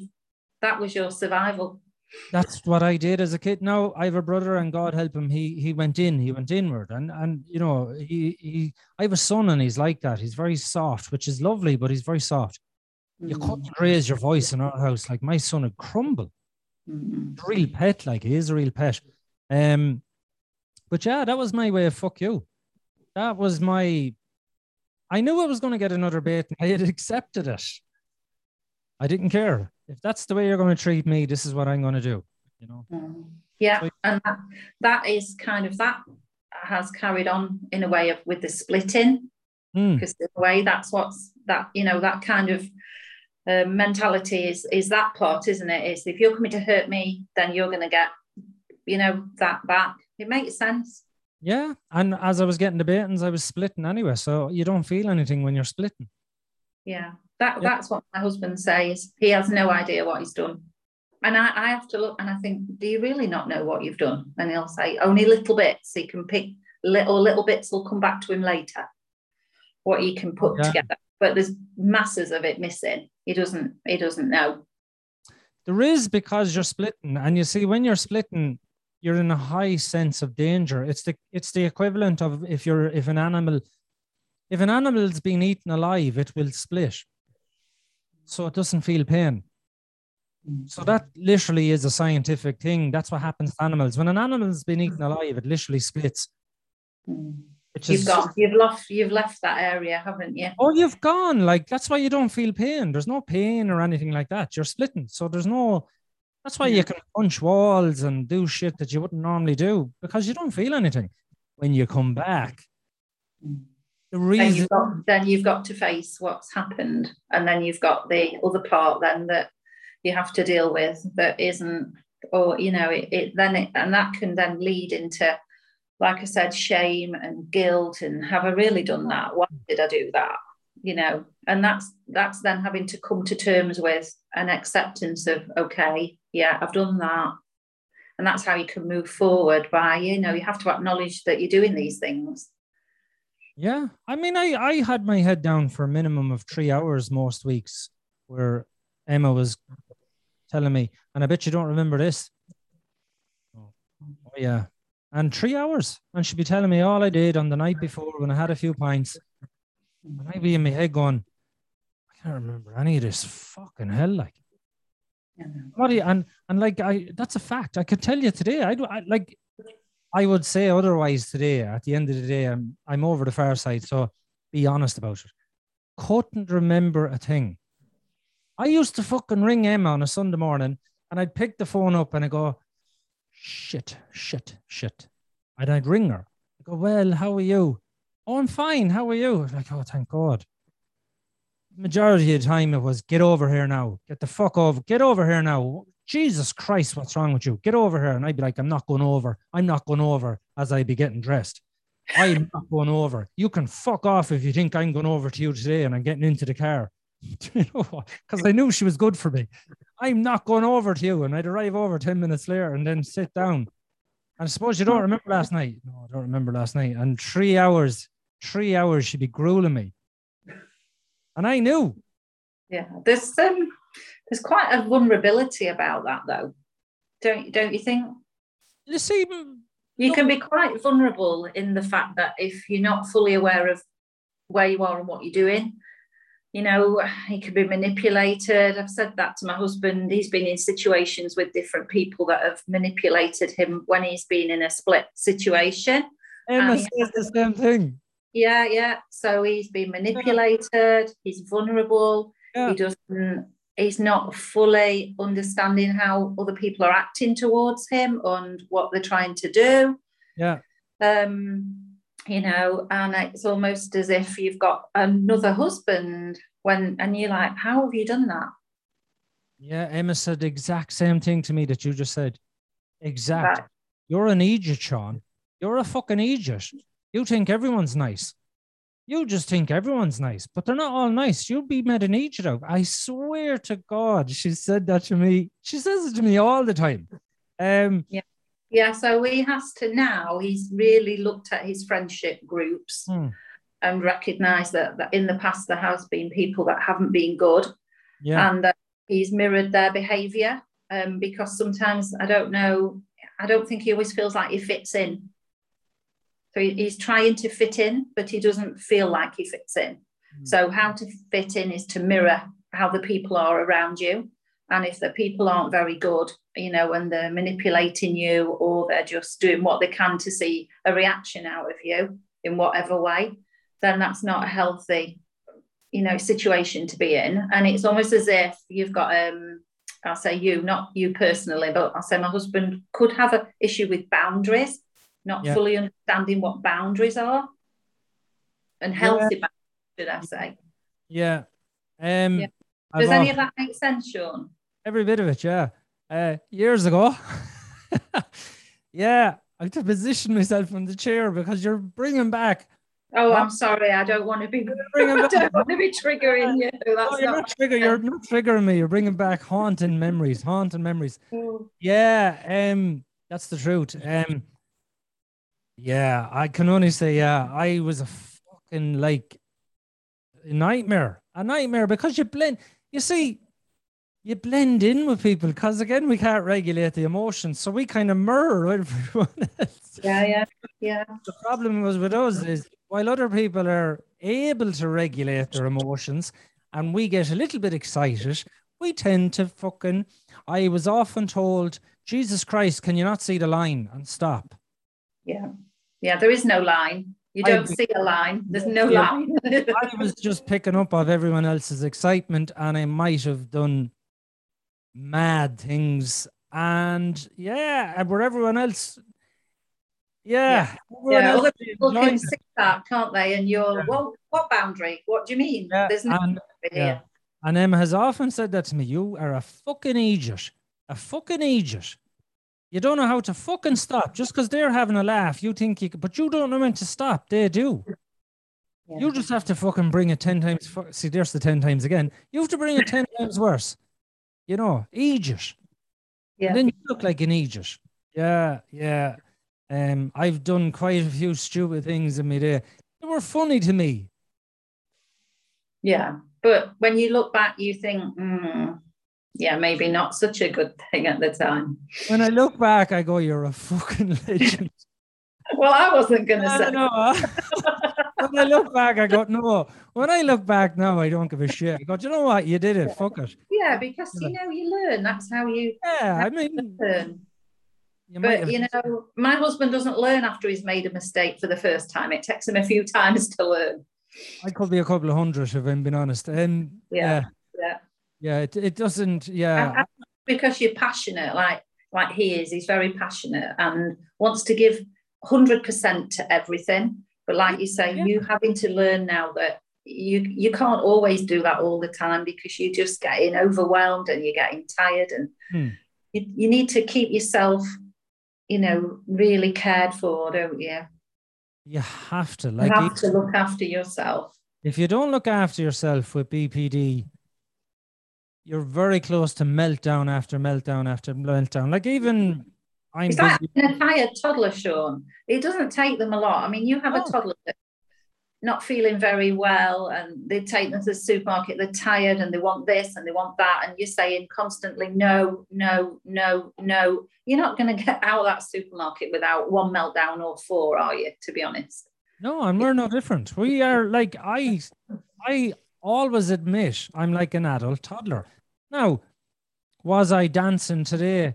I was dancing like this because my children are starting school next week, and I was going, "Are you going in?" As I do say to the girls, "Are you chicky babies?" You know, and they hate it because I don't even know what fucking chicky babies, but it sounds funny to me. And I go, "My two chicky babies going into school next week," and I was doing this right, and they were cringing, and I was there doing the dance, and Emma was laughing. That's the other side of it that I can't help either, where it is a bit of fun. And like I get, that is the illness in its own. That is the thing, you know. It's like I can remember seeing my husband and thinking he's so different to everybody else. He's like bouncing everywhere. His energy is amazing. You know, I don't. Yeah, it's amazing. So you've got this fantastic other side that is just amazing. And when he's 100%. It's like, wow, this person just blows your mind for enthusiasm and everything. And then that's kind of such a good thing. But unfortunately, that because of the instability, you haven't got that all the time. And it's always a payoff between that and then the mood dropping, and the mood lifting, the mood dropping, the mood lifting. And you haven't got like that halfway, which I think, you know, a lot of people, like probably myself, have more of being in the middle. It's either up or down. There's not very much in the middle. And you see, that's what I'm saying. If you get them in a good, I don't know, but with me, I'm very analytical. I'm very much, I know I'm a nightmare, and I don't want to be a nightmare. And I'd imagine your husband is the same way. If you sit down and get it as a science project and go, look, what do you want me to do? Tell me what, like, I love my head being rubbed. I fucking love it, right? Emma's never rubbed my head, ever. And she never will. She hates rubbing your head. Thankfully, people with BPD are fucking manipulative. And I know I am. And the thing about it is I've 3 children. And they rub my head. So fucking winner chicken dinner. And I go, if I rub your back, if I rub your back, which they love, will you rub me head? Right? So I rubbed their back and they rubbed me head. Because I did say earlier on, I'm a very much tit for tat type of person. So I can get my fucking head rubbed. So it is lovely. It's lovely to get the head rubbed. I love getting my head rubbed. And they love getting their back rubbed. So we have a little deal going on there. But the point I'm making is I'm getting nurtured and I'm nurturing them. And that's what I'm on about. If you can sit down and go, listen, I really want to nurture you. You're a fucking legend when you're in the good zone, and you're a nightmare in the bad zone, Liz. So let's try and keep you out of the bad zone. What do you want me to do? Like a tub of ice cream, a flake, rub your head. What do you want me to do? Let him tell you. And then go, and look, I want something in return as well. When you're doing good, would you do this for me? You have to get it. And I think that would work. We could give that a go. Yeah. You see, well, I'll put it this way to you. When you're always on the back foot going, fuck it, it's going to be a row, you're always ready for the row. Yeah. Now, I have said to Emma, will you rub my head? She says, I'll never rub your head, get it out of there, get it away. Like, that's never happening. She does other stuff, but she's never rubbed my head, right? But in fairness to her, she'll do other stuff for me. That I said, right, will you do this for me? Will you do that? And she'll go, okay, I'll do that. So there is an agreement in place. But we literally had to sit down and go through. It's building up your communication, isn't it? And I think that's... Oh, completely. That, you know, I think a lot of people with BPD don't really have that skill set for good communication, because that's something that they maybe not have grown up with, you know. In my husband's case, he didn't really have that in his family to sit and talk and discuss things. So he struggles with that. But I think that, we will, we'll put everything into place. Because what we've got nothing to lose, Sean, so we may as well go for it. If you're on the back foot, exactly, you've nothing to lose. You can always sit down and go, fuck it, let's try this. You know, Emma said to me years ago, I'm not going to leave you. Ever. I would have left you long ago. Yeah, but. That's what I say. When my husband will say, why are you still with me? Why are you here? You're saying I'm doing all these things. Why are you here? And I'm like, because I want to be. Emma put that one to bed for me. She sat me down. Well, she didn't sit me down, but she verbally set me down. She goes, listen, I know this won't mean much to you because you're a man. I would not have children with you. That is a big deal for a woman. Right? I wouldn't have had children with you if I didn't think you were good enough. And if I didn't think I'd stay with you. The last thing I want in the world is to have children with you, so then I'd leave you. I don't want to do that to children. So can we just put this to bed? I'm not going to leave you. I didn't believe her in the beginning, if I'm being honest, because there is that doubt. But over time I went, yeah, she did have kids with you, and kids is a big deal. And you wouldn't do that to the children. Like, you wouldn't fucking, because it is traumatic. Parents split it up. That's been proven. It is very traumatic. So yeah, I did learn over time. And then we did sit down. We sat down. What do you want? Well, I want this. Like, look, I'm able to do the podcast. As I said earlier on, she's going for a meal there. I'm not allowed into restaurants because I'm not vaccinated. So that's the law and I don't care. It's not a big deal. So I said, look, like, will I be minding the children or will I do the podcast? Will you let me know within 2 hours? She didn't let me know, right? If I'm being honest. But that's the deal we have within the 2 hours. So I just said, look, I'm assuming the podcast is going ahead. And she goes, yeah, I totally forgot to text you back. But, one way or the other, it was in the 2 hour frame. But that's a deal we have. That's what I'm saying. Will you let me know within 2 hours? Because I have BPD, I want to know within a time zone. Yeah. My husband's like that. He's very black and white. So he needs to know where he is at all times. And sometimes it's very frustrating for him when it can't be black and white, because not everything can it, sure? Things change, things alter. Things aren't how he always wants. And that's, the thing. He gets very frustrated and can't understand why it's not black or white. And he'll say, well, can you tell me this? Or can you? And I'll say, well, I can't quite tell it you right now, but I'm trying. You have to accept sometimes that not everything is black and white. I love black and white, and I'll never. No, you don't understand. The therapist spent years trying to teach me colour, and no, you don't get it. I don't get it. You don't have to get it either. Nobody says you have to. It's just who you are. The black and white. We need people that are black and white, Sean. We need people that are very decisive. Definitely need it. It's not a bad thing to be black and white. No, I make a decision, it's made. In other words, now the compromise, I suppose I'm trying to tell you with Emma is I said 2 hours, so not 5 minutes. Because I know Emma doesn't like to be pushed or, forced or, well, let's do, because I'm the type of person going, so anyway, I have an idea and we're going to do it. And she, whoa, hold on there a second. No. I'm like, sure, it's in my head. I want to do it. Yeah, I'm going to do this. I thought of this podcast room, and within a couple of weeks, it was a podcast room. And that's too much. Emma's doing yoga. And I was like, do you want me to do this? Do you want me to get after you? Do you want me to do this? No, Sean, I don't want you to do anything. Go away from me. I'm doing yoga. Yeah, but I could get you this. I could do that. And it's all to help her. No, I build it slowly. Not all like you, that we want a big fucking massive studio and you don't even know if it's going to take off. But I don't care. Even if it doesn't take off, I enjoy building the studio. That's the way I am. I don't care. I enjoy the process. But today, with things then, I go, I'm thinking of doing this. Will you let me know within 2? So it's at 2 hours. That's my black and white.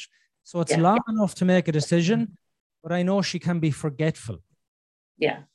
So in other words, if she forgets, that's on her, but you have 2 hours to make a call on it. That's, you see, this is the deal we've made. That's the compromise. Oh, compromise. It sounds better. That's the compromise we've made. Yeah. So you're going into the grey area there, Sean. Is that the grey area? Yeah, that's the compromise. But we have quite a lot of compromises. Yeah, like, because you have to, don't you, Sean? You, even if you're black and white, you have to accept that other people aren't. No. And like other people that aren't black and white, in a way, have to accept that you are. And it's the middle ground. It has to be worked. It has to be doable, doesn't it? Like you say. Has to be. Yeah. It's like she knows if I say I'm not doing the house today and I say I'm doing it tomorrow, there won't be an excuse tomorrow. So no, because she knows that you're on that and you will do it. Yeah. So in other words, she knows that if I say tomorrow, it will be tomorrow. That's the compromise. I'm going to use your words. Words, if I don't do it today, I promise you I'll do it tomorrow. I don't veer away from that. If I say, today I wasn't able, but tomorrow I'll do it, and I will do it, So there is, I suppose I probably do see the world in a bit of grey. I do like compromises because I'm extremely controlling as a person. And I'm so controlling as a person, I had to give Emma a lot of control because I want to control it all. So I actually had to sit down with her and go, I do want to control everything because that's the way I am. So she gets quite a lot of control in the house, and then I kind of stay away from it. The kids going to school, picking out clothes for kids, stuff like that. I think you do, because you have to have some sort of balance in the family anyway. I don't want full control. But even with the kids, like, I would be mindful to go to them. You can say to mommy or daddy that if you're not happy with something we're doing, you can say that to us. It's not always top down, I say. It's not always like me and mommy don't always make everything right. We're people as well. We make mistakes. If you're not happy with something, can you tell us? And I'm very much in favor of that, where, especially with my son, because he's very soft, he needs to use his words. So the point I'm making with all this is, it's so important to sit down with people and go, look, we can do this. You just need to tell me what you want. Emma said that to me. Please, just tell me what you want. You tell me what you want, and I'll see if I can do it. I'm not saying I will. And I'd say, well, I want this, I want that, I want this, I want... I want... Right. One of the things was, if I go up to bed, don't fucking call me on it. Because Emma doesn't do that. She doesn't go up and lie in a bed. She finds that the most alien thing on the planet. Why would you go up and lie in a bed unless you're going to sleep? Whereas it's not alien to me. I'm recharging my batteries. So that was one of my things. I said, I don't call me on that. I feel bad I feel bad when I'm going upstairs and you're kind of calling me on it, going, why do you need to lie in a bed? I don't fucking know. I just know it's natural. And then I feel bad lying in the bed, which means I'm not getting charged up. So I'm not even getting the charge that I need to come back down and fucking participate again. So I says, don't call me on that. Don't be calling me out on that. You're making me feel bad. That was one of my things. That was one of these, you tell me what you want and I'll try my best. If Emma comes up now and I'm lying on the bed, I know she hates it. I can tell. She does hate it. She absolutely hates it because I can feel it off her. But she doesn't say anything. And that was the agreement. So she'll walk in. She can't help roll the eyes to the heaven, but I see it. And she turns around and she walks back out. Right? She can't help it. It's even a micro expression. I do see it. I don't care that she hates it. That's not up to me to control her feelings. But it is that, look, don't call me out on it, because that's what I do need. I need to recharge my battery. So it's little things like that where, I didn't like that being said to me. On a Sunday, depending on how tired I am, I might do lunch and dinner at the same time. Don't get too excited about it. Food does not go off within a couple of hours.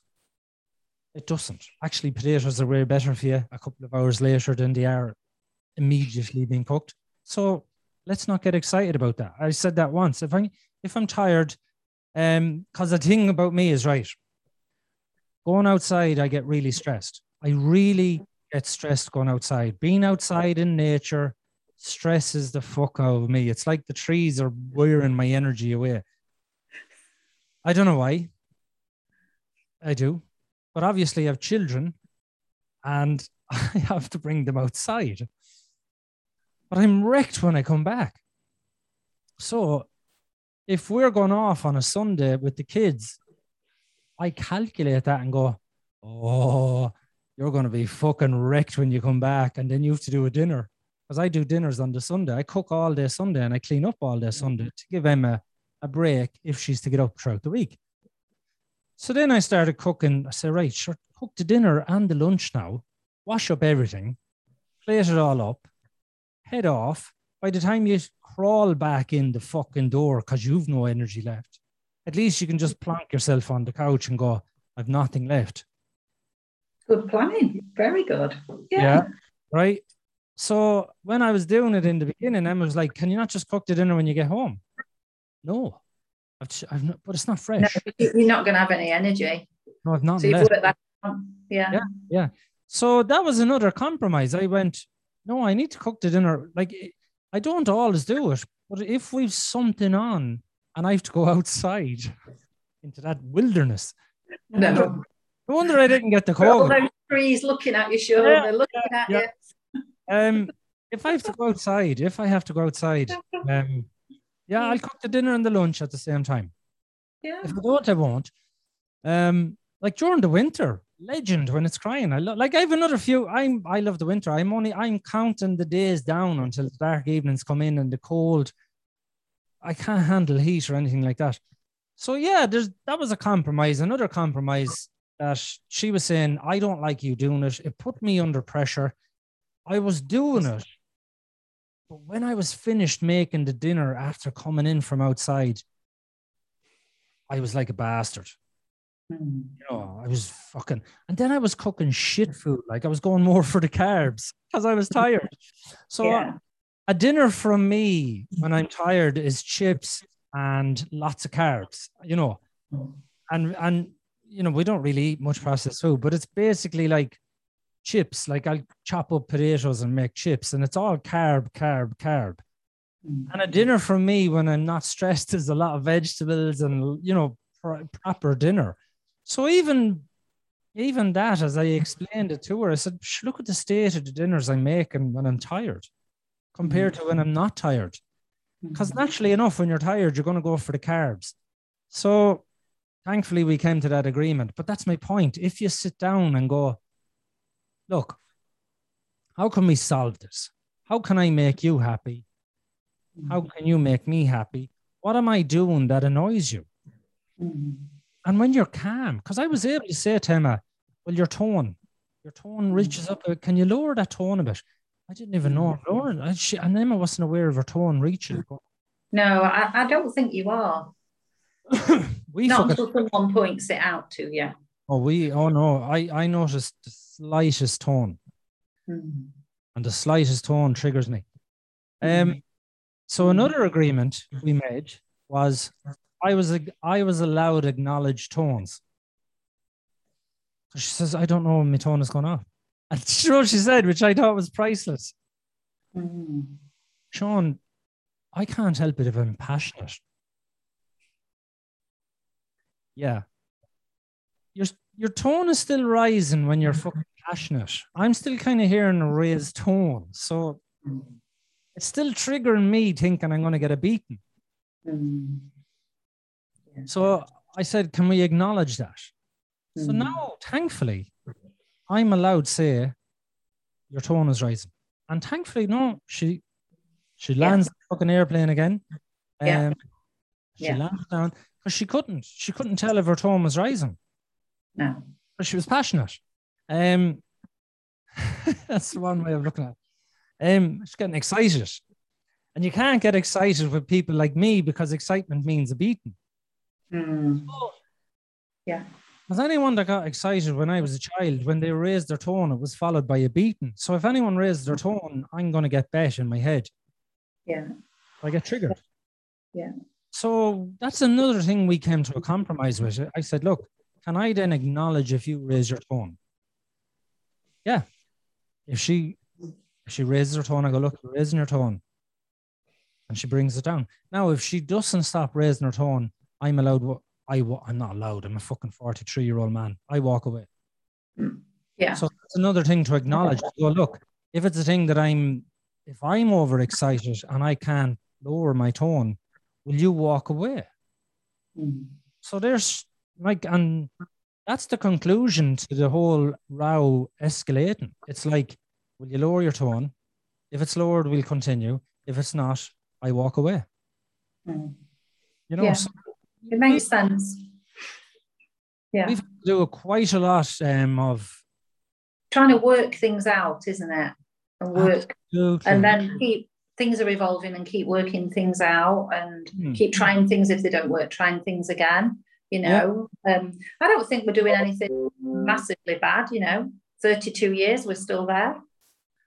We're into the long haul now. It's trying to make things better in what ways we can, and now things are progressing more. We didn't have words for what things were before. We didn't know what anything was, but now things are really moving forward, and I think that's a really good thing. I think so too. And you look with the diet, if it's one ingredient, eat it. Literally, if the minute you start eating, look, and don't get me wrong, I have like chipper food, or takeaways, the Americans call it, once a month. I do. And I feel like shit. But I know I'm going to feel like shit. But I do have it once a month because I'm human. I don't want to be restricted constantly. But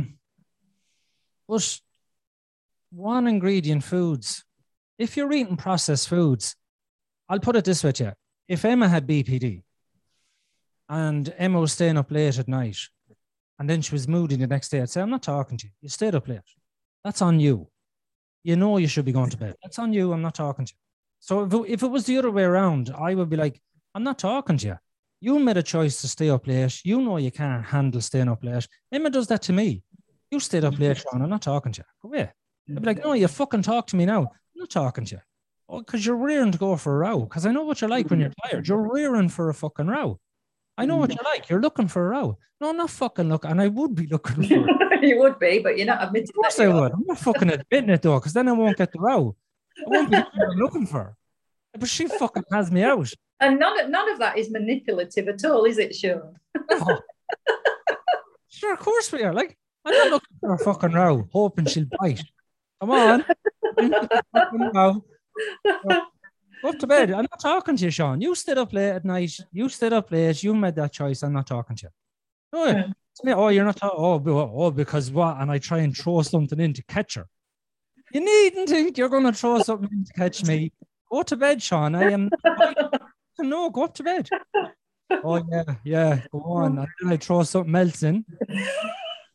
So, Sean, I am not getting into this with you. You are tired. I know what you're trying to do. You're trying to get me to engage in a row. So because you'll win the row. You're like that. Oh, you're going to row till you win the row. Oh, of course I'd win the row because of course. I mean, I get charged. You did.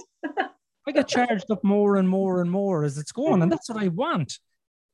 So she would not acknowledge it and go, no, you stayed up late. That's on you. You made that choice. Even when I was eating sweets, like I don't eat them anymore, but when I was eating sweets, now I was pretty strong in the last couple of years, but like before, and she acknowledged, that's why I had to hide the sweets. I was hiding them because she'd noticed like I'd be eating 6 or 7 packets of crisps and, of course then I'd have a fucking meltdown.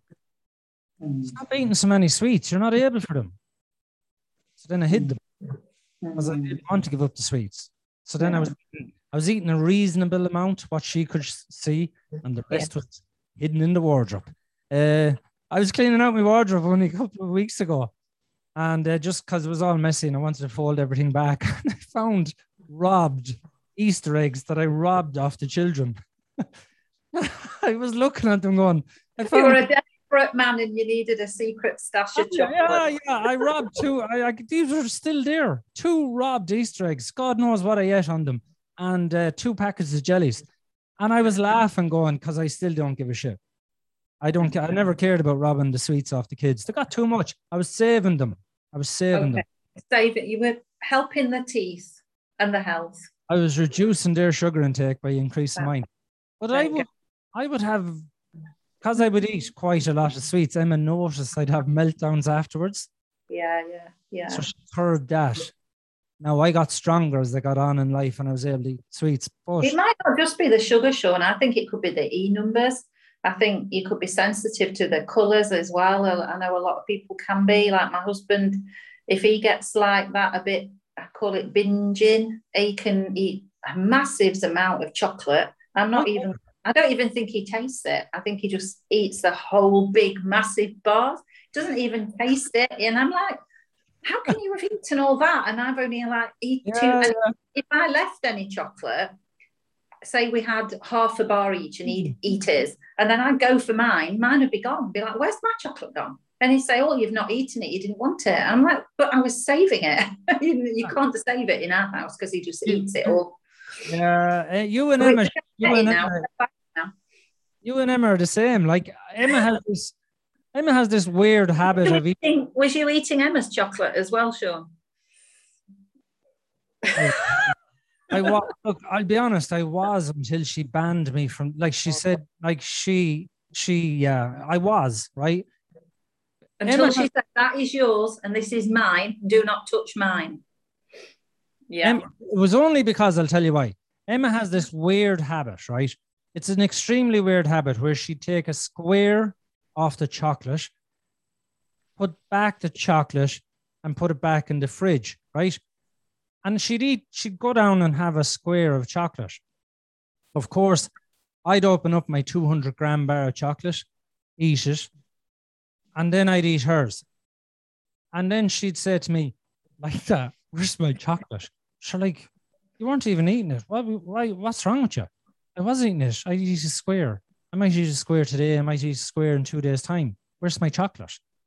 Well, I ate it. Well, don't eat it. That's mine. So I'm telling you now, when you do the shopping, buy whatever, because I do the shopping. So buy my chocolate. That's my chocolate. Do not touch it. So I was raging. So what I did was I bought my chocolate and I bought her bar of chocolate, but I put that bar up into the hot press or up into the wardrobe. So then when I inhaled my bar of chocolate, I went upstairs and I went to myself, I'll fucking eat your chocolate now because this is what I'm going to eat. And I ate her chocolate, even though it wasn't hers. It was her brand. And I fucking enjoyed it. Like the child that I am. And that chocolate, for some reason, tasted way nicer than the bar that I just inhaled. Because I wasn't allowed that bar of chocolate. And we always want what we're not allowed. So her bar was always intact. And I never ate it after that day. But I always bought her bar of chocolate just so I could eat her chocolate. My husband once ate, my friend bought me a beautiful box of chocolates and I just left them in the cupboard and I thought, they're going to be there. And when I went to look, the whole top layer had been completely eaten. Yeah. I didn't even know they'd been opened. Yeah. Like when I went in, I'm like, who's opened it? And I said, there's only myself now. Our children are grown up and they don't live here anymore. So like, what's happened to my chocolates? And he's, well, I've eaten them. I'm like, but they were a present for me. What do you mean? I actually made him go to the shop and replace them. Yeah. I like this one. This is the thing with BPD as well. I think that a lot of the behaviour doesn't always have the consequences after. So I have to make sure there's consequences. So if he goes and eats my chocolate, he has to go and replace it, Sean. And if he does something that upsets me now, he has to listen that that's upset me. There are consequences. There is. There has to be. There has to be. Like, when it comes to chocolate, I never felt an inch of guilt. I robbed. I don't think he does, to be fair. I'm not an inch. Like, no. I have literally, My children would get, look, when I was a child growing up in the 80s, you got an Easter egg, and if you looked at it crooked, the chocolate would melt. It was that thin, right? The fucking Easter eggs they're getting nowadays, you need a sledgehammer to break them, which is quite a lot of chocolate. I don't give a shit about robbing them Easter eggs off my children. Because we go out and we buy a shitload, and I go out fucking Easter morning and I put them out in the garden, and, you know, you're doing an Easter hunt and all this sort of shit. There's a fucking ton of chocolate there, and I will devour 90% of that to save them. And not an inch of guilt do I have about eating the chocolate. At Christmas time, when you buy the box of celebrations that are full of chocolate, like 700 grams of chocolate, Emma just say to me, listen, inhaler. No, keep away from those chocolates. You can buy a box for yourself and get yourself and do what you do.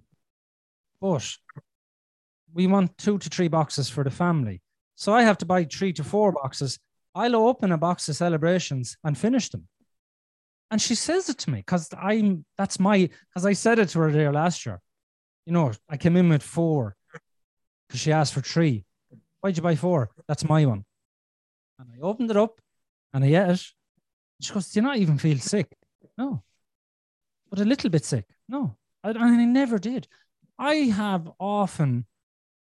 a full box of celebrations with a packet of Pringles and a 2-liter Coke, and I might throw in an ice cream, all depending on the length of the film.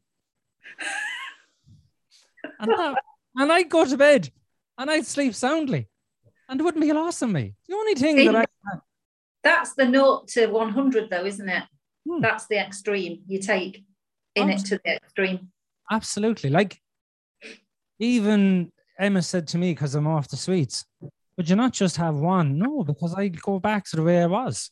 When I was calculating my sweets, I'm off sweets about 13 weeks now, and I figured it out. I know now how never to eat sweets again, which is great. But when I was calculating just how much sweets I was eating on a daily basis, when I knew I was going to give them up, I have to do a process and see and calculate it all for myself. I was eating between 2,500 and 3,500 calories a day of sweets. Yeah, that is extreme, isn't it? Yeah. Because I'm so hyper and so active as a person, I wasn't putting on the full weight. Now, I've lost 31 pounds since I've given up sweets in 13 weeks, which will tell you just how much sweets. I haven't done any extra exercise. I've lost 31 pounds. I was looking at it. I'll be honest with the sweets. I got my bloods done in March, and I'm extremely healthy with my food. Sweets, not so much. But I was eating huge amounts of fiber. I was cheating. I was eating so much fiber, I was balancing off the sugars of the sweets. So I knew how to cheat. The only thing I couldn't cheat on was the weight.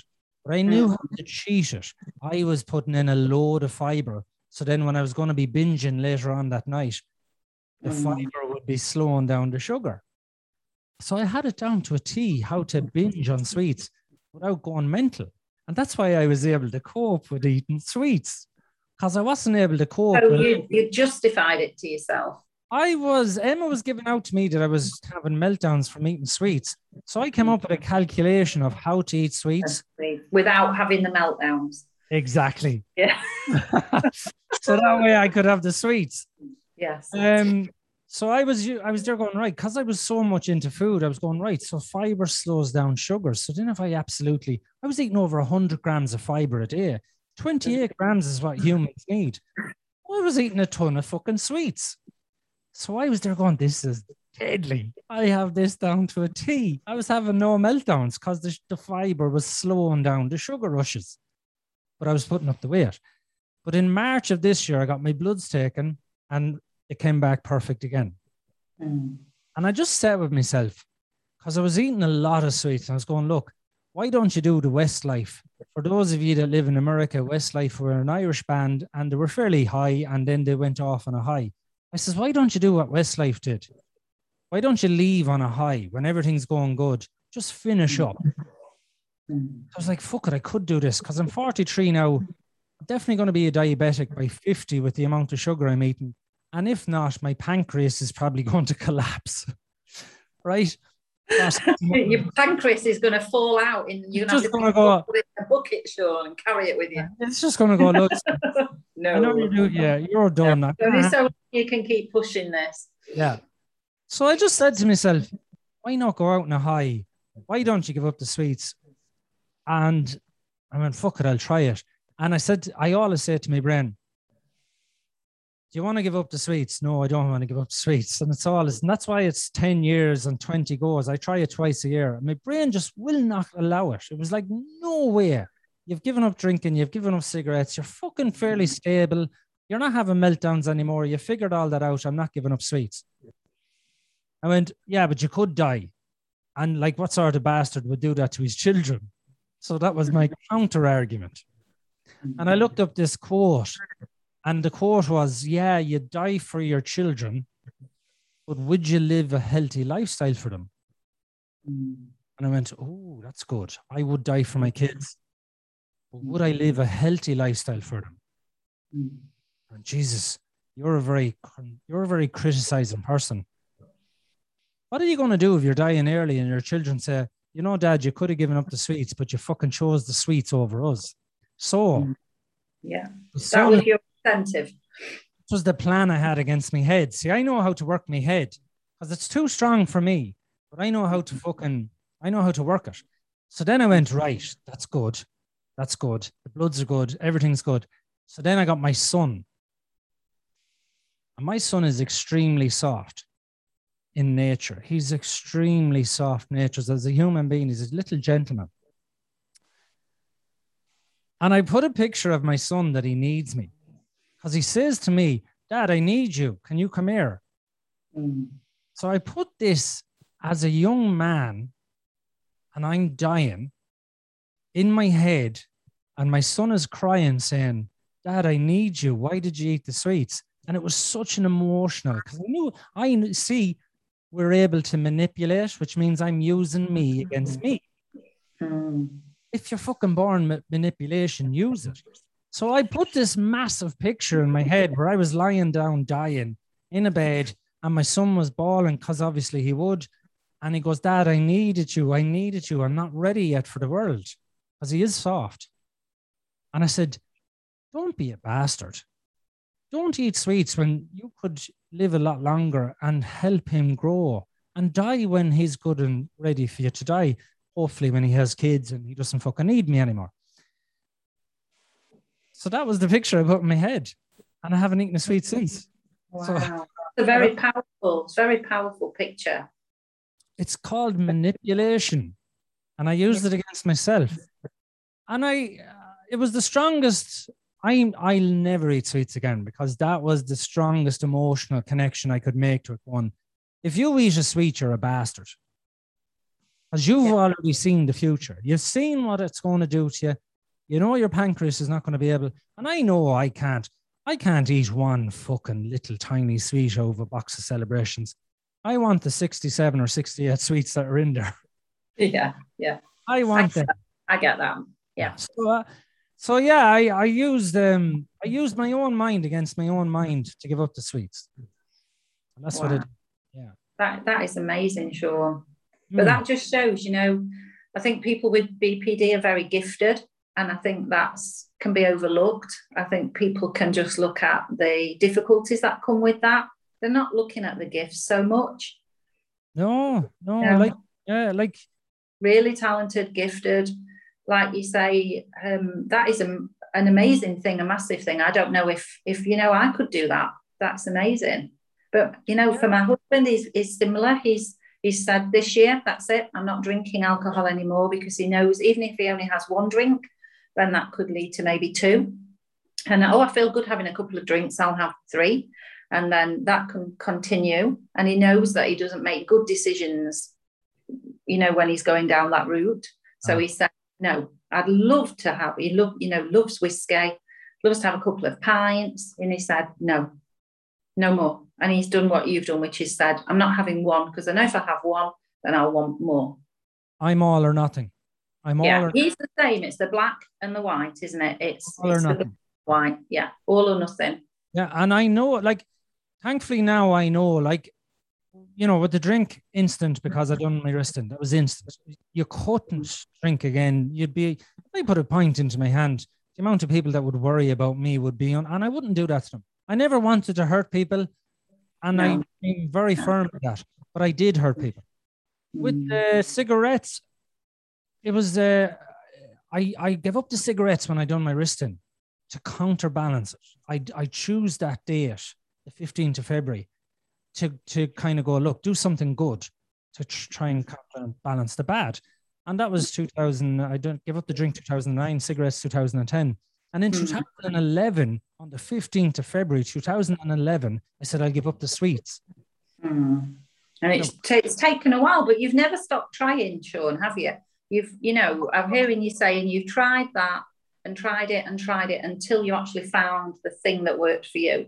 And I think that's what it is. It's finding the thing that works for you. Yeah, for me.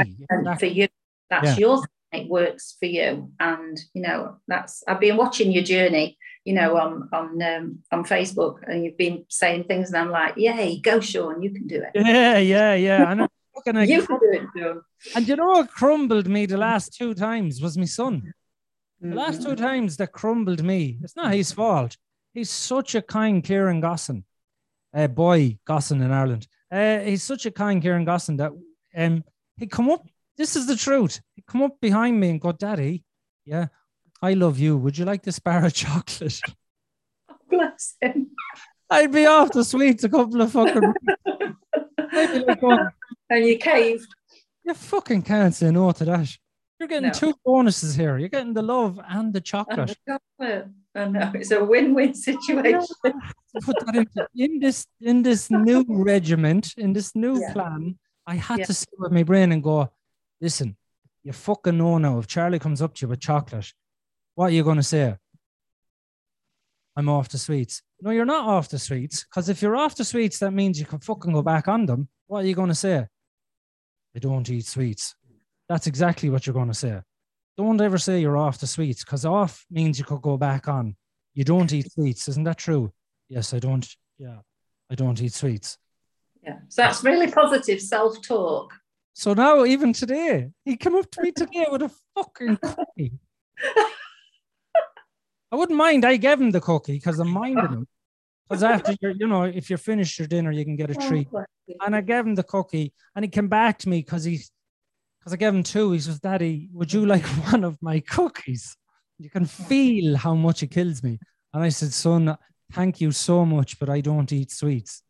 No, but you've got one very kind son. Unnatural, and that's why I do and all. He's so very kind.